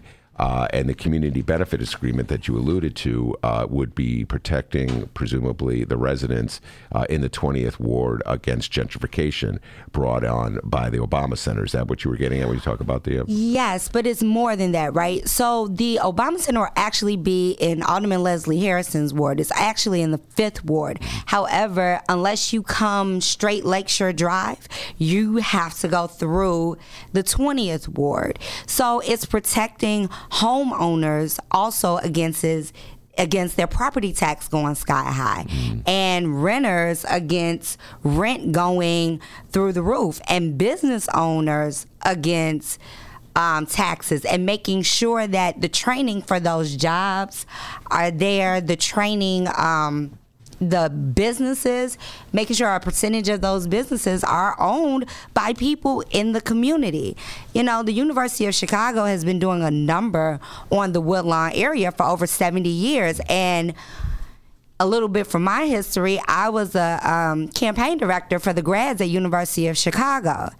And they honestly are getting pushed out of Hyde Park and priced out of Hyde Park, and the University of Chicago still won't come to the table to bargain with them after their election, after they won their election 2-1 and it's certified. So they're getting pushed into Woodlawn because they can no longer afford to live in Hyde Park.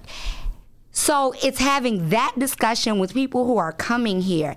And personally, I read, Becoming by Michelle Obama. I am sure almost every black woman did. But I can't understand people who swear that they love this city and love the South Side of Chicago like they do, but they will refuse to put in writing how it's going to benefit the people that they love so much. Michelle talks about Parkway Gardens in that book.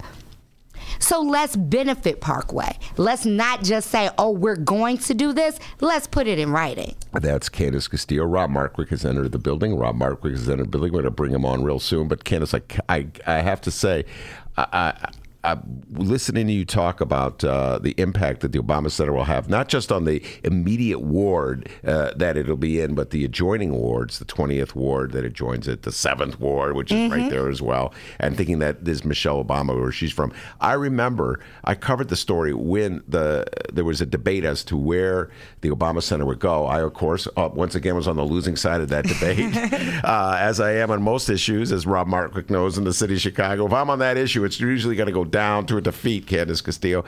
But I wanted it on the west side. Okay, because I felt there's so much vacant land in the city of Chicago. Why are we putting a center in a park? We need more parkland in the city of Chicago, not less. So why would you put a building in a park? And I remember going to the Hyde Park High School in 2000. Oh my God, it was about 2014. I want to say it was, when there was a public hearing. The place was packed with people saying, put it in that park. Northsiders, don't tell us where we should put our park. We love this president, and we want the building in the park. I'm like, you know what? If the South Side of Chicago wants to put this building in the park, as they think that's a proper way to honor Barack Obama, who am I to say anything? But I still, to this day, do not understand the logic that governs people in the city of Chicago, where they're going to put a building in a park because they think that's the best way to honor Barack Obama. Please explain that to me. I don't have... So I have mixed feelings about it because of where it's located at. It's in South Shore. It's located close to her route to high school every day. It's right by the University of Chicago, where both of them worked at. It's right by his district when he was a state senator. Go ahead. So I'm okay with where it is. I do have environmental concerns about it being over there, but I definitely am okay with it. What a lot of people don't know is part of closing Diet High School was the plan, because that was the original location that they wanted it in exactly Park, where Diet High School is. So it's not that I have a problem with it being there, but I have a problem with you don't want to take care of the people that are around that area. People who live in Jackson Park Highlands, their property value is already going 2-3 times what it's supposed to be worth. So I'm worried about the displacement of all of those people around the city, but it's just not the Obama Center. Where was the community benefits agreement around the 606? Where is the community agreement around Lincoln Yards? So, I mean, it's not just that. Where's the community benefits agreement around the Pullman Park that's coming? Or Tiger Woods actually said he would sign a community benefits agreement for the golf course, which is interesting.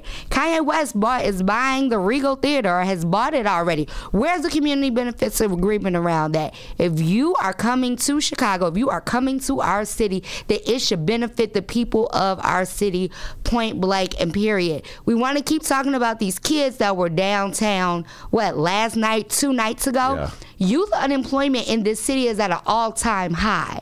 So let's get them some jobs in their communities or downtown, and that can be part of a community benefits agreement ordinance. So it's something signed with the city. That is Candis Castillo. She's not running for alderman, but sounds like she'd be a good alderman. We're just going to have to agree to disagree on the Obama Center. Should have gone to the west side. It should have gone to the west side, but it's on the south side. The south side prevailed. Candis, I think I'll twist her arm into staying because we're bringing on Rob Martwick, State Representative Rob Martwick. We're going to broaden the discussion into taxes, fair tax. Martwick's in the studio. You got to talk about the fair tax. Elected school board. Martwick's in the studio. Got to talk about the elected school board. And then I may ask Martwick a question or two about Donald John Trump, the President of the United States, and the Mueller report. Unbelievable, Candis. You talk about getting away with murder, Donald Trump. So we got Rob Martwick in the studio, Candis Castillo in the studio. We'll be right back.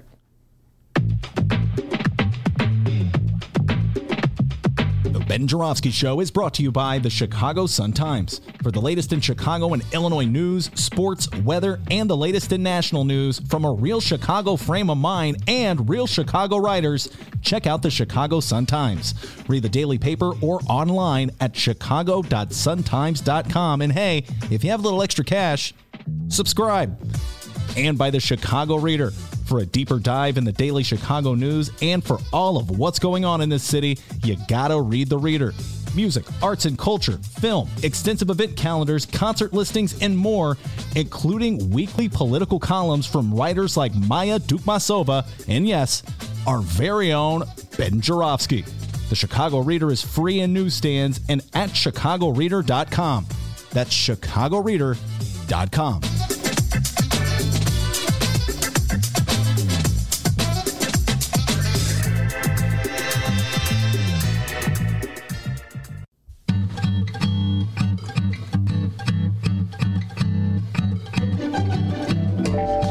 If you would like to advertise with the Ben Joravsky Show, and who wouldn't, contact Tracy Boehm at publisher@chicagoreadercorp.com. We have several advertising options for your business or organization, and quite frankly, we would love nothing more than to tell our listeners all about it. Once again, that's Tracy Boehm at publisher@chicagoreadercorp, that's CORP as in Paul.com, to advertise with the Ben Joravsky Show, the Chicago Reader, and the Chicago Sun-Times. We look forward to plugging you. Okay, well, that came out kind of weird. More of the Ben Joravsky Show live and downloaded in moments.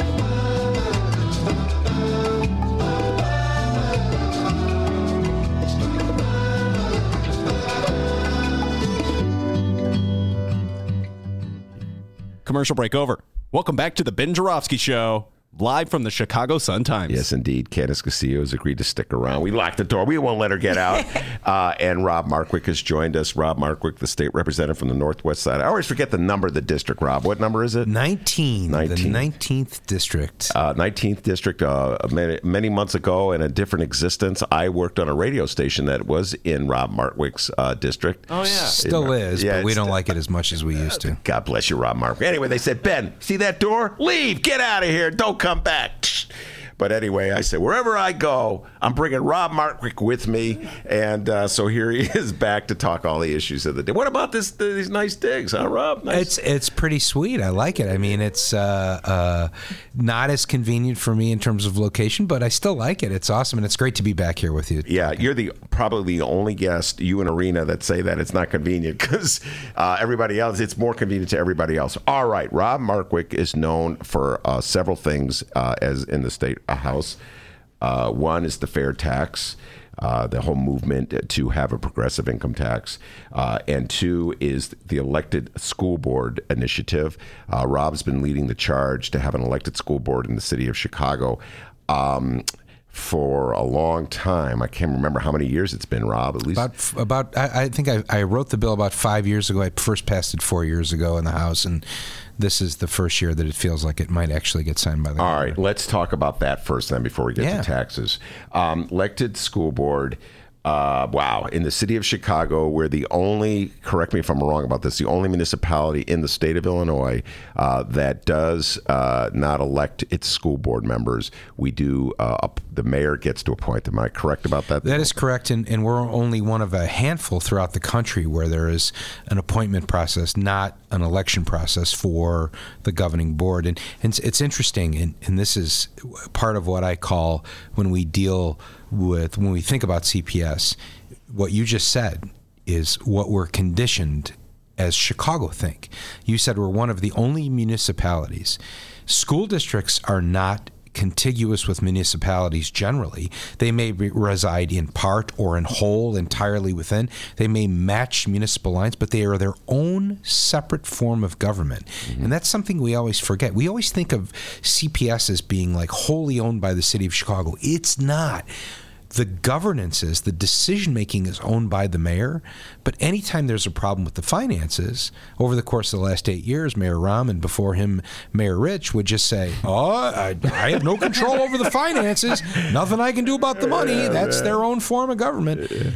So, when it worked in their favor, then it was theirs, and when it didn't, then they had nothing to do with it. Yeah, so. All right, well, now we'll get into Chicago Think. That's a great way of talking about it. Chicago Think states that you need an all-powerful, mighty mayor to run the city of Chicago, because we are like, I don't know, we're just mean, savage people that without this powerful, dominating figure at City Hall, we would destroy each other. That's classic Chicago Think. That's embedded in every editorial I've ever read, which says you cannot trust the people of the city of Chicago to elect their own representatives to run the school board. That's right. That's what you're battling, young man. That's what it is. And another part of that Chicago Think is some of the discussion. So we passed the bill 110-2 in the House this year. It's on its way to the Senate.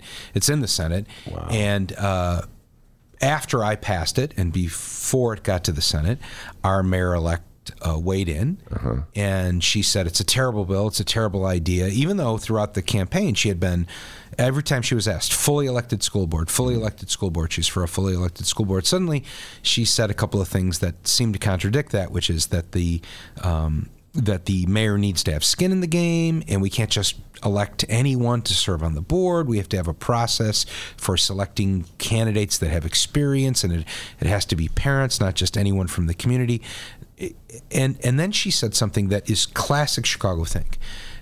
My bill called for a 21-member board, 20 members drawn from districts in the city, and the idea being that with 20 districts, we would ensure that the diverse fabric of the city of Chicago was fully represented at that school board, so that not only would we be ethnically and racially and demographically, but geographically and even neighborhood, right? I mean, from one neighborhood to the next, there can be a radically different set of concerns and interests when it relates to the schools that are in that district. I have two of them. I have two high school districts, Taft, and right next to it is Steinmetz, and they have dramatically different concerns. Mm-hmm. So, being able to draw down, and with 20 districts, you limit the influence of special interest money in the elections. That's where the 20 came from. She said, way too many, and I hear this all the time, way too many people. And the reasoning is, you can't get 20 people to agree on anything. You can't get 20. If you had a 21-member school district, you wouldn't get them to agree on lunch. and I thought to myself, and that is such Chicago thing, because we are conditioned to believe in the city of Chicago that our government is not functioning unless the mayor says, this is what I want, and 50 people say, we agree. Yeah. If one person, if a Helen Schiller, and I like that one because she used to step out of line. Oh, my God. In the 90s. How could one person stand up and say no? That was a big deal. And that's not the way democracy is supposed to work. We're supposed to disagree, and then we take a vote. All right. Now, I happen to agree with you in this point, but since you mentioned the mayor-elect, that would be Lori Lightfoot, who's just victorious with 75% of the vote in the last election. Now, there's a part of me, the cynical, jaded Chicago journalist that's been doing this for way too long, banging my head against the wall. That's the sound of me banging my head against the wall. That part of the reason why she opposed your bill is that she's still a little irritated at you, young man, for your behavior in the. Okay, let me get it right. Was it before the runoff? It was before the runoff. It was before the runoff. All right. So, in your infinite wisdom, you had decided that you were going to endorse Tony Preckwinkle for mayor of the city of Chicago. You did not win, as I was telling Candis. It's okay. It's okay to lose. Yeah. I've lost many times. Yep. It's okay, Chicago. You can lose. All right. That's a whole other issue. But you showed up at the press conference where she held a press conference to announce a bill. I'm doing this from memory. Yep. That you had proposed about the Cook County State's Attorney's Office making it an appointed position as opposed to an elected. Cook County's assessor office. Excuse me. Yep. And then you stood up at that press conference and you chided her for denouncing your bill without having read it. She said she had read it. There was this confrontation. It was captured on film. I think it was one of the 3 reasons she emerged in the election. She should be thanking you. I hear that often. Okay, And that was a powerful Rob Martwick elected a mayor. But, have you had an opportunity to talk to Lori Lightfoot to bury the hatchet so you can make sure that her opposition to the bill is based on her opinions about the bill as opposed to, I'm really pissed off at that Martwick? Well, I would be really disappointed if it was based on that last thing. As you mentioned, this is a rough and tumble town when it comes to politics. I supported someone who I thought would be, as soon as she announced, I thought she would be the best choice to run the city of Chicago. The voters didn't agree, and that's fine. Like I said, I've lost elections where I've run myself. I've lost elections where I've supported people. I never had anything. My little run-in with her was so interesting because it got turned into something so terribly political, but it really wasn't. And that was, my mistake. I learned on that.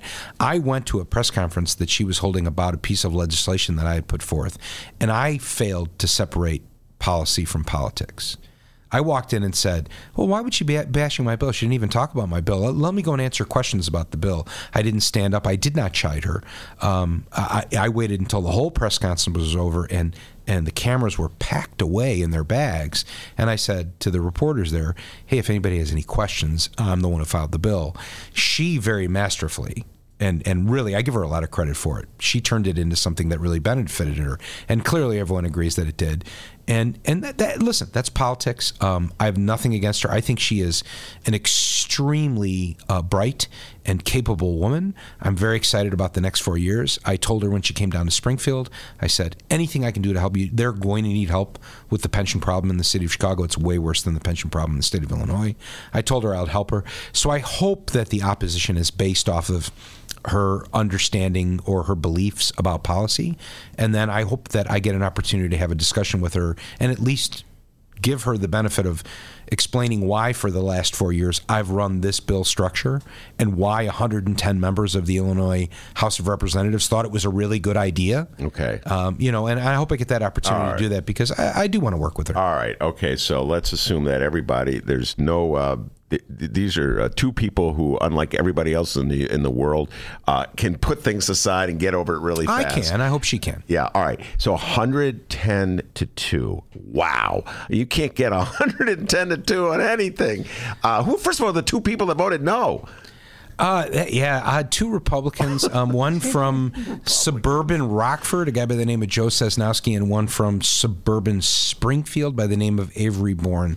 And somebody asked me, did you go and ask them why they voted no on this? And I said, no, because with 2 no votes, I really don't care why they voted no. You know, curious. Like, I don't want democracy in Chicago.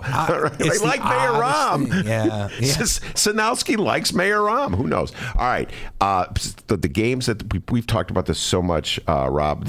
The games they play in Springfield is they'll let it get out of the House, and then John Cullerton, the president of the Senate, who loves Rahm so much, he has a tattoo of him from his back or something. That's just a joke. Cullerton will bottle it up, and then it'll die in the Senate. It'll win in the House. Madigan gets out of the House. Then last time, I think it got out of the Cullerton let it out of the Senate, and it died in the House. Some parliamentary maneuver. Well, Cullerton changed the bill, and he put a poison pill in it. Right. That's it. That was the parliamentary slick move by John. All right. So, what's the game that's going to be played here? Well, now that Mayor Rahm's gone, will John Cullerton just allow the vote to happen, or what's the deal? So I don't know. I mean, from the House side, I approached the Speaker early on in the year, and I told him, look, I'm not doing this to curry favor with anybody. This is a bill that I believe in. It's something I've worked on. Something I've pushed, and I told him straight up, I want to pass this bill. I want your assurance that I can get this bill to the governor. And he said, I will do everything I can, and I believe him. The Senate sponsor this year is Omar Aquino, and I know Omar. From the northwest side of Chicago. He is an adjacent district to mine. We don't overlap. I know Omar. I like Omar. I respect Omar. And I have a great personal friendship as well as a professional friendship with him. And he has assured me that this is an issue that he feels strongly about. And he has gone to the Senate president and said, I want to move this bill. So I don't have any control over what happens in the Senate, but I feel very good about my Senate sponsor. I've talked to the governor. The governor says he will sign an elected school board bill. Again, Mayor-elect Lightfoot said she supports an elected school board. She continues to say she supports an elected school board, but not surprisingly, she wants to change it to a way that she thinks is works better than what I'm all over the map when it comes to elected school boards. We've probably had this conversation, I don't know, because I think we usually get into the weeds of the parliamentary maneuvering to keep an elected school board out, as opposed to the merits of the bill. So let's just get into that a little bit. To me, the fundamental problem with the way we do public education in the city of Chicago is just an unfair distribution of money and resources to wealthier communities, and poorer neighborhoods get screwed. I actually think we should spend more money in poor neighborhoods to try to compensate for the advantages that wealthier kids have over poor kids. That's just me. If I were running the world, that's how the way the world would run. And you can see why anytime I'm usually on the losing end of elections, Rob Martwick. I'm not sure elected school board would change any of that. I look at what just went down in Los Angeles, where they had an election, and the charter school companies bought out all the seats. All the seats. All of them. I think Koch brothers. Koch brother money poured in. So I could just see just a continuation of the policies that we've had for years and years. I've been battling here in Chicago with an elected school board. So the fundamental flaw in the way we run public education in the city would remain with an elected school board. Please address that concern. So, and that was when I first took up this issue, the 2 biggest concerns that were brought to me was, number one, how do we limit the influence of special interest money over the course of the elections? And number 2, how do we ensure that the elected school board adequately reflects the diversity of the city of Chicago, so that minorities and people of color have access to this, to serve on this board? And so that's where I came up with the idea that unlike most elected school boards, which run at large, meaning you run across the entire district, even in Los Angeles, 7 school board members in a city that's bigger than Chicago, and they run citywide. And so I said, well, the best way to address both of those questions is to divide the city up into districts, and that way you can ensure that you have adequate representation. And with smaller districts, you don't eliminate, but you limit the influence of outside money by putting a greater emphasis on community participation and grassroots organizing. Now, let me just say this, because when people have questioned, well, 20 is too many, to which I retort, number one, well, the city council functions. and we've got 50 there. The state Senate functions in quotes. Well, big point well taken. Yeah, but the point is they get through their calendar, right? Yes, they do. Yeah. The state Senate moves a lot of bills at 59, and we in the House of Representatives have 118, and we get stuff done. Right. So I don't buy that argument in terms of efficiency. Mm-hmm. What's most important in democracy is that you have adequate representation. That's what I think. And when people say, "Oh, should it be less?" I say, well, what are your concerns? Yeah. If your concerns are special interest money influencing the elections and ensuring that people have adequate representation, well, you can make less board members means bigger districts. Bigger districts means money's more important, and bigger districts means that it's less likely that you will have adequate minority representation. Mm-hmm. Bigger districts, minorities are going to get drawn into districts with other people who may have better resources to run and beat them. Mm-hmm. And Ed Burke just wanted another race in his 13th ward, 14th ward. 14th. And oh my God, 13th is Madigan. Yes, sorry, I got my wards mixed up. But the 14th ward, and his ward is 80% Latino. Yeah. I didn't think there was any chance he would win, but hey, he's got an enormous amount of influence and resources. So, you've got to be mindful of that and what you're trying to accomplish. And so when people say to me, well, it should be less districts, I go, okay, so just to be clear, just make sure that when you say there needs to be less districts, that you say you don't mind special interest money and you don't care as much about diversity, because it's a straight trade-off. Mm-hmm. All right. So that's where the structure came from. Okay, and so, I'm willing to go with it. Like I said, it's so funny, the defense, I just find this incredible, Rob. The defense for people against, or the criticism that they have against an elected school board is that the Mayor Rahm has done such a great job with the public schools. And I'm like, man, it's like I live in a different world than so many people in the city of Chicago.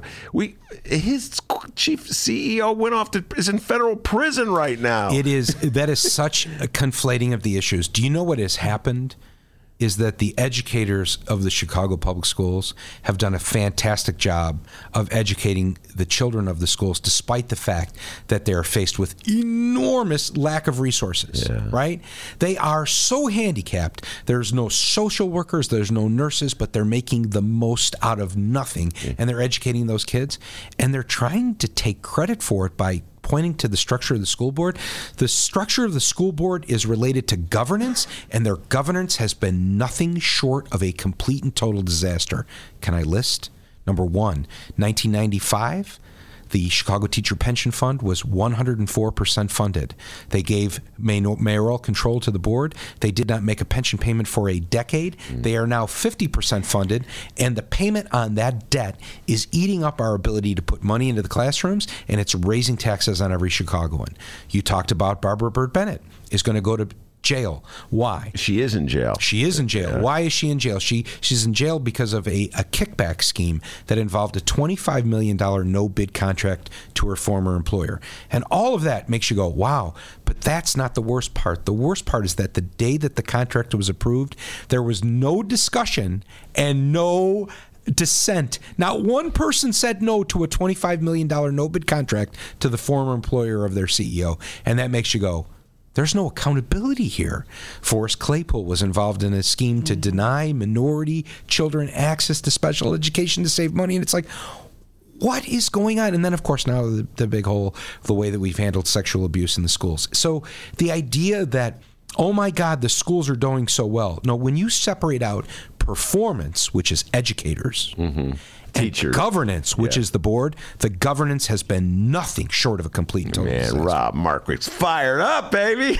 And let's not forget that they look the other way when Mayor Rahm takes that TIF money away from the public schools. Oh, yeah, the TIF money, the privatization of the janitorial services, which has led to just filthy schools, and it's cost more money than it would have been just keeping janitors in decent paying jobs where they could have retired with a little dignity. All right, now we've spent so much time, and I really appreciate the time talking about these issues. And we haven't gotten into the fair tax issue, which means I'm just going to have to bring you back next month. Just a really quick summary. Where a fair tax means a progressive tax, which means that everybody would, not everybody would pay the same rate as we do now with 4.95%. Where are we right now in that struggle that's been going on forever in the state of Illinois to have more equitable, fair taxation? So Governor Pritzker is living up to a campaign promise that he made very early on in his campaign, and I'm really, if I can say this, I'm proud of him for really sticking to his guns and not wavering. He has put forth a proposal that creates a rate structure with graduated rates where everyone in the state making $250,000 or less will actually get a little bit of a tax break. People making more than $250,000 a year will start to see a higher burden up until $1 million a year, where then $1 million a year will sort of be the cap, and then the rates won't go up any further for any income over $1 million. It raises $3 billion to close our structural deficit, which is awesome because operating a structural deficit adds to debt. Debt requires debt service, and debt service crowds out our ability to fund the things we want. So it is the first step towards putting us back on financial good footing. The idea, and Governor Pritzker said from the very beginning, look, yes, I know I'm a billionaire. I need to pay more taxes, not you. Mm-hmm. And so he is restructuring our tax system to give tax relief to the middle class, working class, and poor, which when people say, well, people are fleeing out of our state, that's who's fleeing out of our state. Wealthy people are not leaving in the numbers that the middle class, working class, and poor are. And so he wants to give them a little relief and create more opportunities for them. And I think he's got a good structure. So we are in the next, between now and May 31st, we need to pass an initiative with 3/5 of the General Assembly, 36 members of the Senate, and 71 members of the House need to vote to put a constitutional question on the ballot. Yeah, it's going to be tough. It'll be very tough. It is a difficult lift because the Republicans have said, absolutely no way, we're not voting for it. The Democrats are, we're not all for it. Yeah. So he's got to get to 71 of 74. And that's I don't see it happening. I got to tell you, I don't see it happening. I hope I'm wrong, and I'll tell you why I don't see it happening, and then feel free to vigorously disagree with me. Yes. I could see it happening in the Senate, where you need 36. In the House, Speaker Madigan, we've had this conversation many times before, does not like to twist arms and force people to vote if they think, if the reps think, his caucus members think it's gone against their political interests. Say what you will about Michael Joseph Madigan, House Speaker. He is looking out, number one, for his caucus members because they're the ones who give him all that power. So in exchange for those votes, he looks out for them. And if they think that it's a dangerous vote that could hurt them at the polls, he's not going to force them to do it. He's going to do whatever he can to protect his caucus members. And if you don't have any Republicans to support this initiative, I doubt that these Democrats in swing districts where this could be used against them in campaign flyers, as much distortion as they are, I doubt they'll vote for the progressive tax. What's your reaction? So I agree with you 100%. I thought you were going to disagree with me. Okay, but now I'm going to disagree with you. Oh, you go ahead. All right. Yeah. So your read of it is exactly where we are in this moment. Mm-hmm. Now let me tell you why I think it's going to pass. Okay. J.B. Pritzker. Governor Pritzker is so committed to this. He really believes that this is what we need to do to solve the long-term problems of our state. And he is going to go to these members, and he is going to say to them, I need your vote. And he has the ability to say to them, and if you give me your vote, I will do everything I can to protect you, to help you when you do the right thing. And he has an enormous amount of political capital. Yeah, that's called money. Yes. And money. But to his credit, think about this. He is going to pay an enormously larger tax bill under this plan than he would have. It hurts himself, and yet he is willing to expend his own money to make this happen. That's how much he believes in this. And he has the resources to put out the message, to explain to people what this does, how it doesn't hurt the state, how it improves the state. And I think he can really, and so I really do believe that over the course between now and May 31st, he's going to engage and he's going to convince those members to vote yes, and we're going to pass it. All right, here's what we're going to do. Right where we are now is a few blocks west of Greektown. I love Greektown. So we're going to cut a deal right here. We're going to make a bet. Right. And I'm going to say that it won't get it out of the house. And you're saying it's going to get it out of the house. And whoever loses has to buy the other one lunch at the Greek Islands, which is right down the street. I'm going to get the tiramisu. Lamb chops. So, all right, lamb chops. You'll get the lamb chops. And we'll invite Candis as well to eat with us. And she'll have some chicken and tiramisu and salad. Nope, I'm a vegan, so it'll be the eggplant and tomato sauce. You're a vegan? Yeah. I did not know that. Nah, vegan? I'm a vegan. All right, so we'll find some vegan things. Can you drink wine if you're a vegan? Absolutely. Oh, we're going to definitely have some wine. We'll bring Miles, too. We'll be drinking the wine to try to help him get through this rough baseball season he's having. Let's not talk about that. All right, we've got Rob Martwick in the studio, and we're going to bring Candis back. And Rob said so many things that make me want to see what Candis has to say. Like, I'm going to talk about like a billionaire or millionaire in government. That just make me thinking about Bernie Sanders. So I'm going to ask him some Bernie Sanders questions, and I'm going to ask him about Mueller, Candis, and Rob when we return. Did you know that 40% of the people in Illinois opt to be cremated? Well, it's true. And Chicagoland Cremation Options honors their wishes by providing cremation services directly to the general public. Chicagoland Cremation Options provides an affordable, ethical, and easy cremation arrangement, whether in person or online. Save thousands and streamline the process by going directly to Chicagoland Cremation Options. It's a family-owned business operated by my good friend, Douglas Klein. Here's how you reach them. ChicagolandCremationOptions.com. One more time, ChicagolandCremationOptions.com.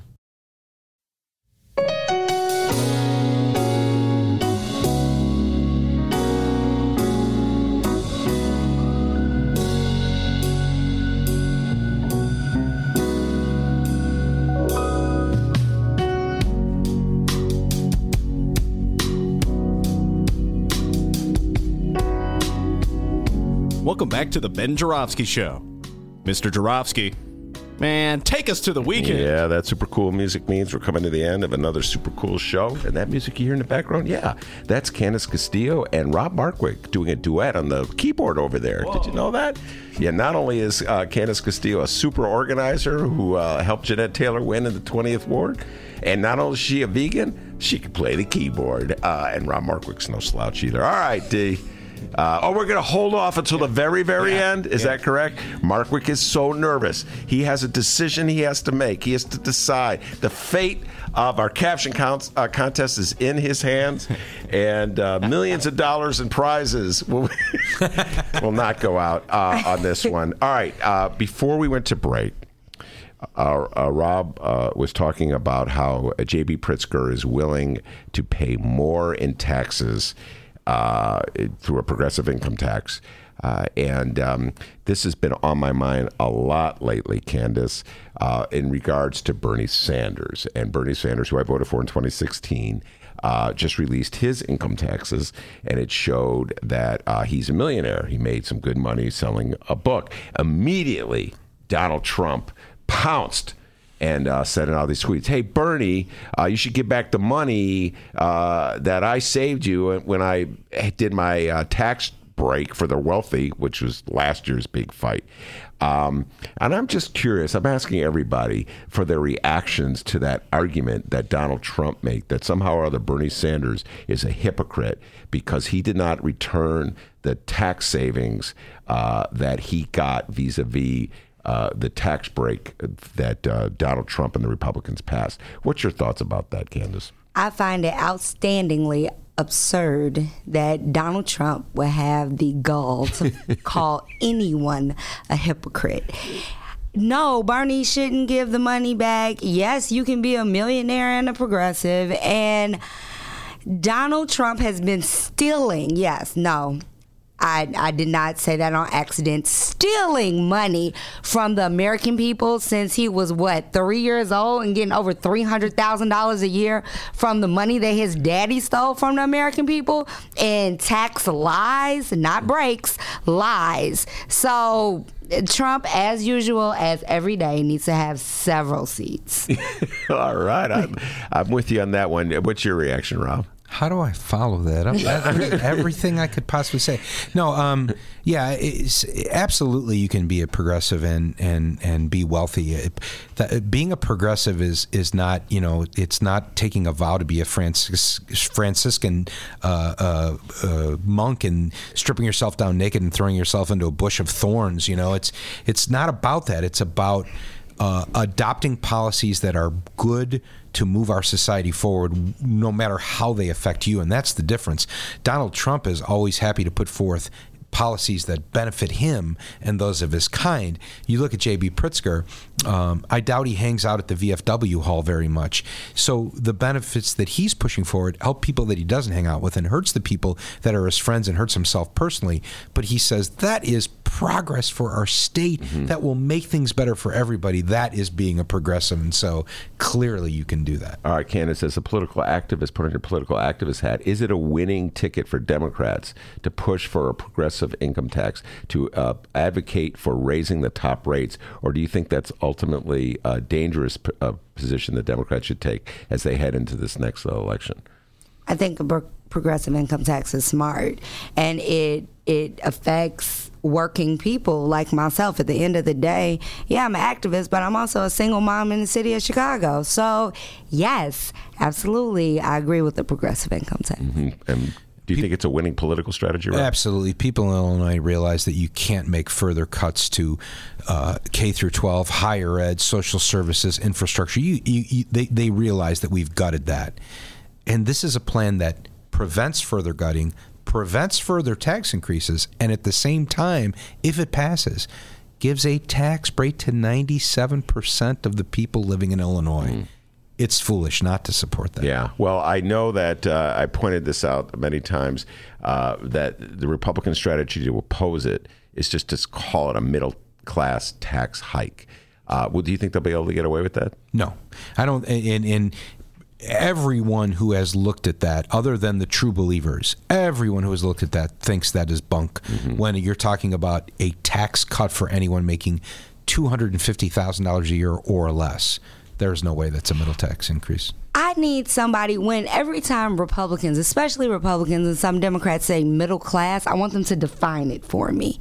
Because if you are making $250,000 a year between you and your spouse and you have 4 kids, then yeah, you might be in that, but in reality, no. If you have 2 kids, you make that, and you have one that you're paying full tuition for college, yeah, no. Define what that is. And there's a big difference between me living in Chicago and somebody living in Peoria and that amount of money. So somebody needs to define that for me. All right. Now, before I let you go, I have to ask your thoughts about the Mueller report. I spent a lot of time going through it earlier in the show, and today's New York Times just very effectively, they put 6 provisions from the Mueller report. They quote 6 segments, excerpts of it, I should say, that really just bear out exactly, just cut to the heart of it.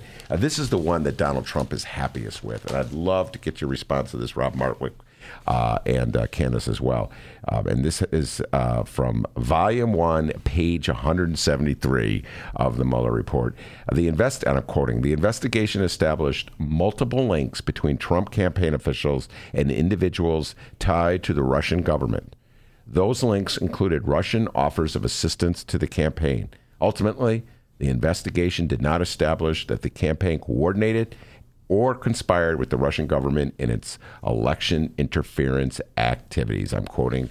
That is Donald Trump's favorite part of the Mueller report. Rob, do you think that exonerates the president? Well, absolutely not. I mean, it may not be. I think that, and here's the problem, right? it shows that there isn't a case for criminal prosecution which bears the highest standard of proof in the criminal justice system, which is beyond a reasonable doubt. It does not establish by a preponderance of the evidence, because that's not the standard, right? And so people have to look at that through the lens of the way it was written, that we cannot prove beyond a reasonable doubt that there was that doesn't mean it didn't happen. It means they can't prove it beyond a reasonable doubt, which is the highest standard. If this was in a civil court and we said the preponderance, that's 50-50. It's not beyond a reasonable doubt. So there is so much information in that report that points to the fact that that Donald Trump, his closest advisors, his family members, his campaign, were doing everything they could to just do the most vile and offensive things that we as Americans in a democracy hold near and dear to our heart, and that should be judged by the American people. If it's not enough for a criminal prosecution, we ought to really put it in perspective and remember it when we go vote. I think the Mueller report is very interesting on how it outlines how Trump and his allies were too stupid to actually figure out how to collude with Russia when Russia was already working for them. Because basically that's what it says. No, I think there needs to be a full investigation by the House and the Republicans in the Senate. And the Democrats in the Senate. We cannot let a president get away with this. This is leaving a super horrible model for our country, and it's having reverberations with the type of authoritarian government that's being elected around the world. We can't get away with this, let them get away with this, but everybody that's calling for Jussie to pay his $130,000, somebody needs to, what was it, $400 million that they spent on the Mueller investigation? Trump got it. He's given himself enough tax breaks over the years. He's figured it out. He should be paying for this. Let me ask you the question I also ask everybody who comes into the studio. Okay, we'll start with you, Candis. Who do you think got off easier, Jussie Smollett or Donald Trump? Donald Trump, by a long shot. At least Jussie Smollett was, accused of something. What do you think, Rob? Yeah, without a doubt. And Jussie Smollett has had to bear the brunt of public perception. Donald Trump has never had to bear the brunt of public perception. No matter what he does, his supporters, he could, what was his famous quote? I could shoot somebody on Fifth Avenue or whatever it was, and nobody would care. And that's, when he said it, it was crazy. And now it's not so crazy. Yeah. And so without a doubt, I mean, Jussie Smollett's career was already probably at a difficult stage. I think he may have ruined it through this whole thing, and he may never recover from it. Donald Trump is as good as he's ever been. No, I think Jussie Smollett in this country is pretty good at forgiving people.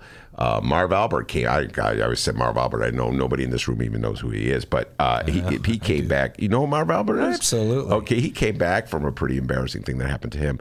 Candis, any last thoughts before we turn it over to the caption contest? Anything you want to talk about? Anything you were really proud of? Well, I'm always proud of the work I've done, but the one thing I think this election cycle I was the most proud of was State Representative Delia Ramirez, because what a lot of people don't realize is there is a black and brown schism in Chicago, and Delia stepping up for Jeanette the way she did, and Carlos Ramirez Rosas stepping up for Jeanette the way they did, it helped heal that divide and let people know that it's not just people on the South Side out by themselves. Yeah, we have some allies that are on the North Side that look and fight for what's going on here. And I also just want to remind us with this Donald Trump conversation, his name used to be the Teflon Don for a reason. Wow, yeah, the Teflon Don, yep. All right, Delia Ramirez, if you're listening, you're going to come on, stop ducking and dodging. We're going to get you on this show. She has an interesting bill that I want to talk to her about LaSalle Street tag. She's tag teaming with Mary Flowers from the Englewood area on that bill in the State House, which, of course, if passed is any prediction of the future, will definitely not go anywhere, but I'll try to help you on that one, Delia. All right, Dee, It is time to announce our winners. Is that correct, sir? Absolutely. It's time to announce our caption contest winners. Big thank you to everyone who sent their captions on the Ben Joravsky Show Facebook page. If you're listening to this and you're like, oh, man, I forgot to leave a caption. Well, when we hit 1,500 likes, we will have our next caption contest. Right, Not sure what kind of caption contest it will be. We'll have to wait and see. But this caption contest is a Donald Trump hugging the flag at that CPAC convention caption contest. Once again, thank you to everyone who reached out for your captions. Rob Martwick, what a multitasker this guy is. He picked his winners while doing his interview. He's the man. Whoa. He does it all, Rob Martwick. That's amazing. So, moments. Rob Martwick has his 3 captions here. We're going to do third place, second place, and first place. Let's go ahead and begin here. 1 second. Let me get everything set up. All right, let's begin. Number 3. Number 3. All right, Rob Martwick, let it rip. Number 3. The number 3 winner of the caption contest is Hector. And the caption is, when 2020 Bay says, I think we should see other people. Oh, there we go. Nice. Our number 3. That was Hector. Hector, congratulations if you're listening. The steaks are in the mail. Okay, we don't send steaks. Okay. All right, time now to find out. Number 2. What you got, Mark? Number 2, the second place finisher is Bab. And her caption is, I usually have to pay at least $130,000 for a hug. I remember that as a good one. Bab's a guy. Yeah. All right, now on. Sorry, Bab's a guy. Sorry about that, Babs. I had a cousin named Babs. Yeah, and Barbara Streisand, isn't she known as Babs? Yeah. Whatever, there you go. Hey, so the rift between Ben Joravsky and Bab. There is no rift. I love Babs. That's great. All right, and it is time for our captain caption, our number 1 caption. Time for number 1. What you got, Martwick? The winner, number 1, is Brian. Brian, what's his caption? Clinging to the stars before he's stuck behind bars. Oh, a little rhyme there. Yeah, that's wishful thinking on Brian's part. Congratulations, you're the caption contest winner. I mean, you didn't really win anything, but boy, you got some notoriety, huh? Yeah. How about that? Yeah, no, the steaks are in the mail. All right.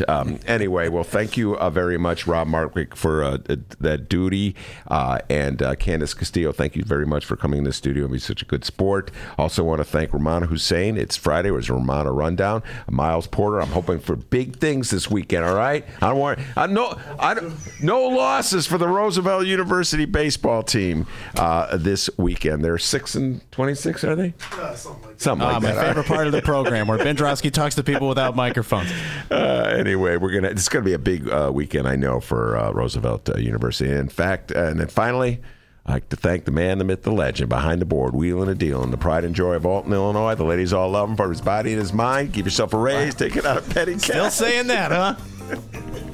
Dr. D, have a great weekend, everybody. See you on Tuesday.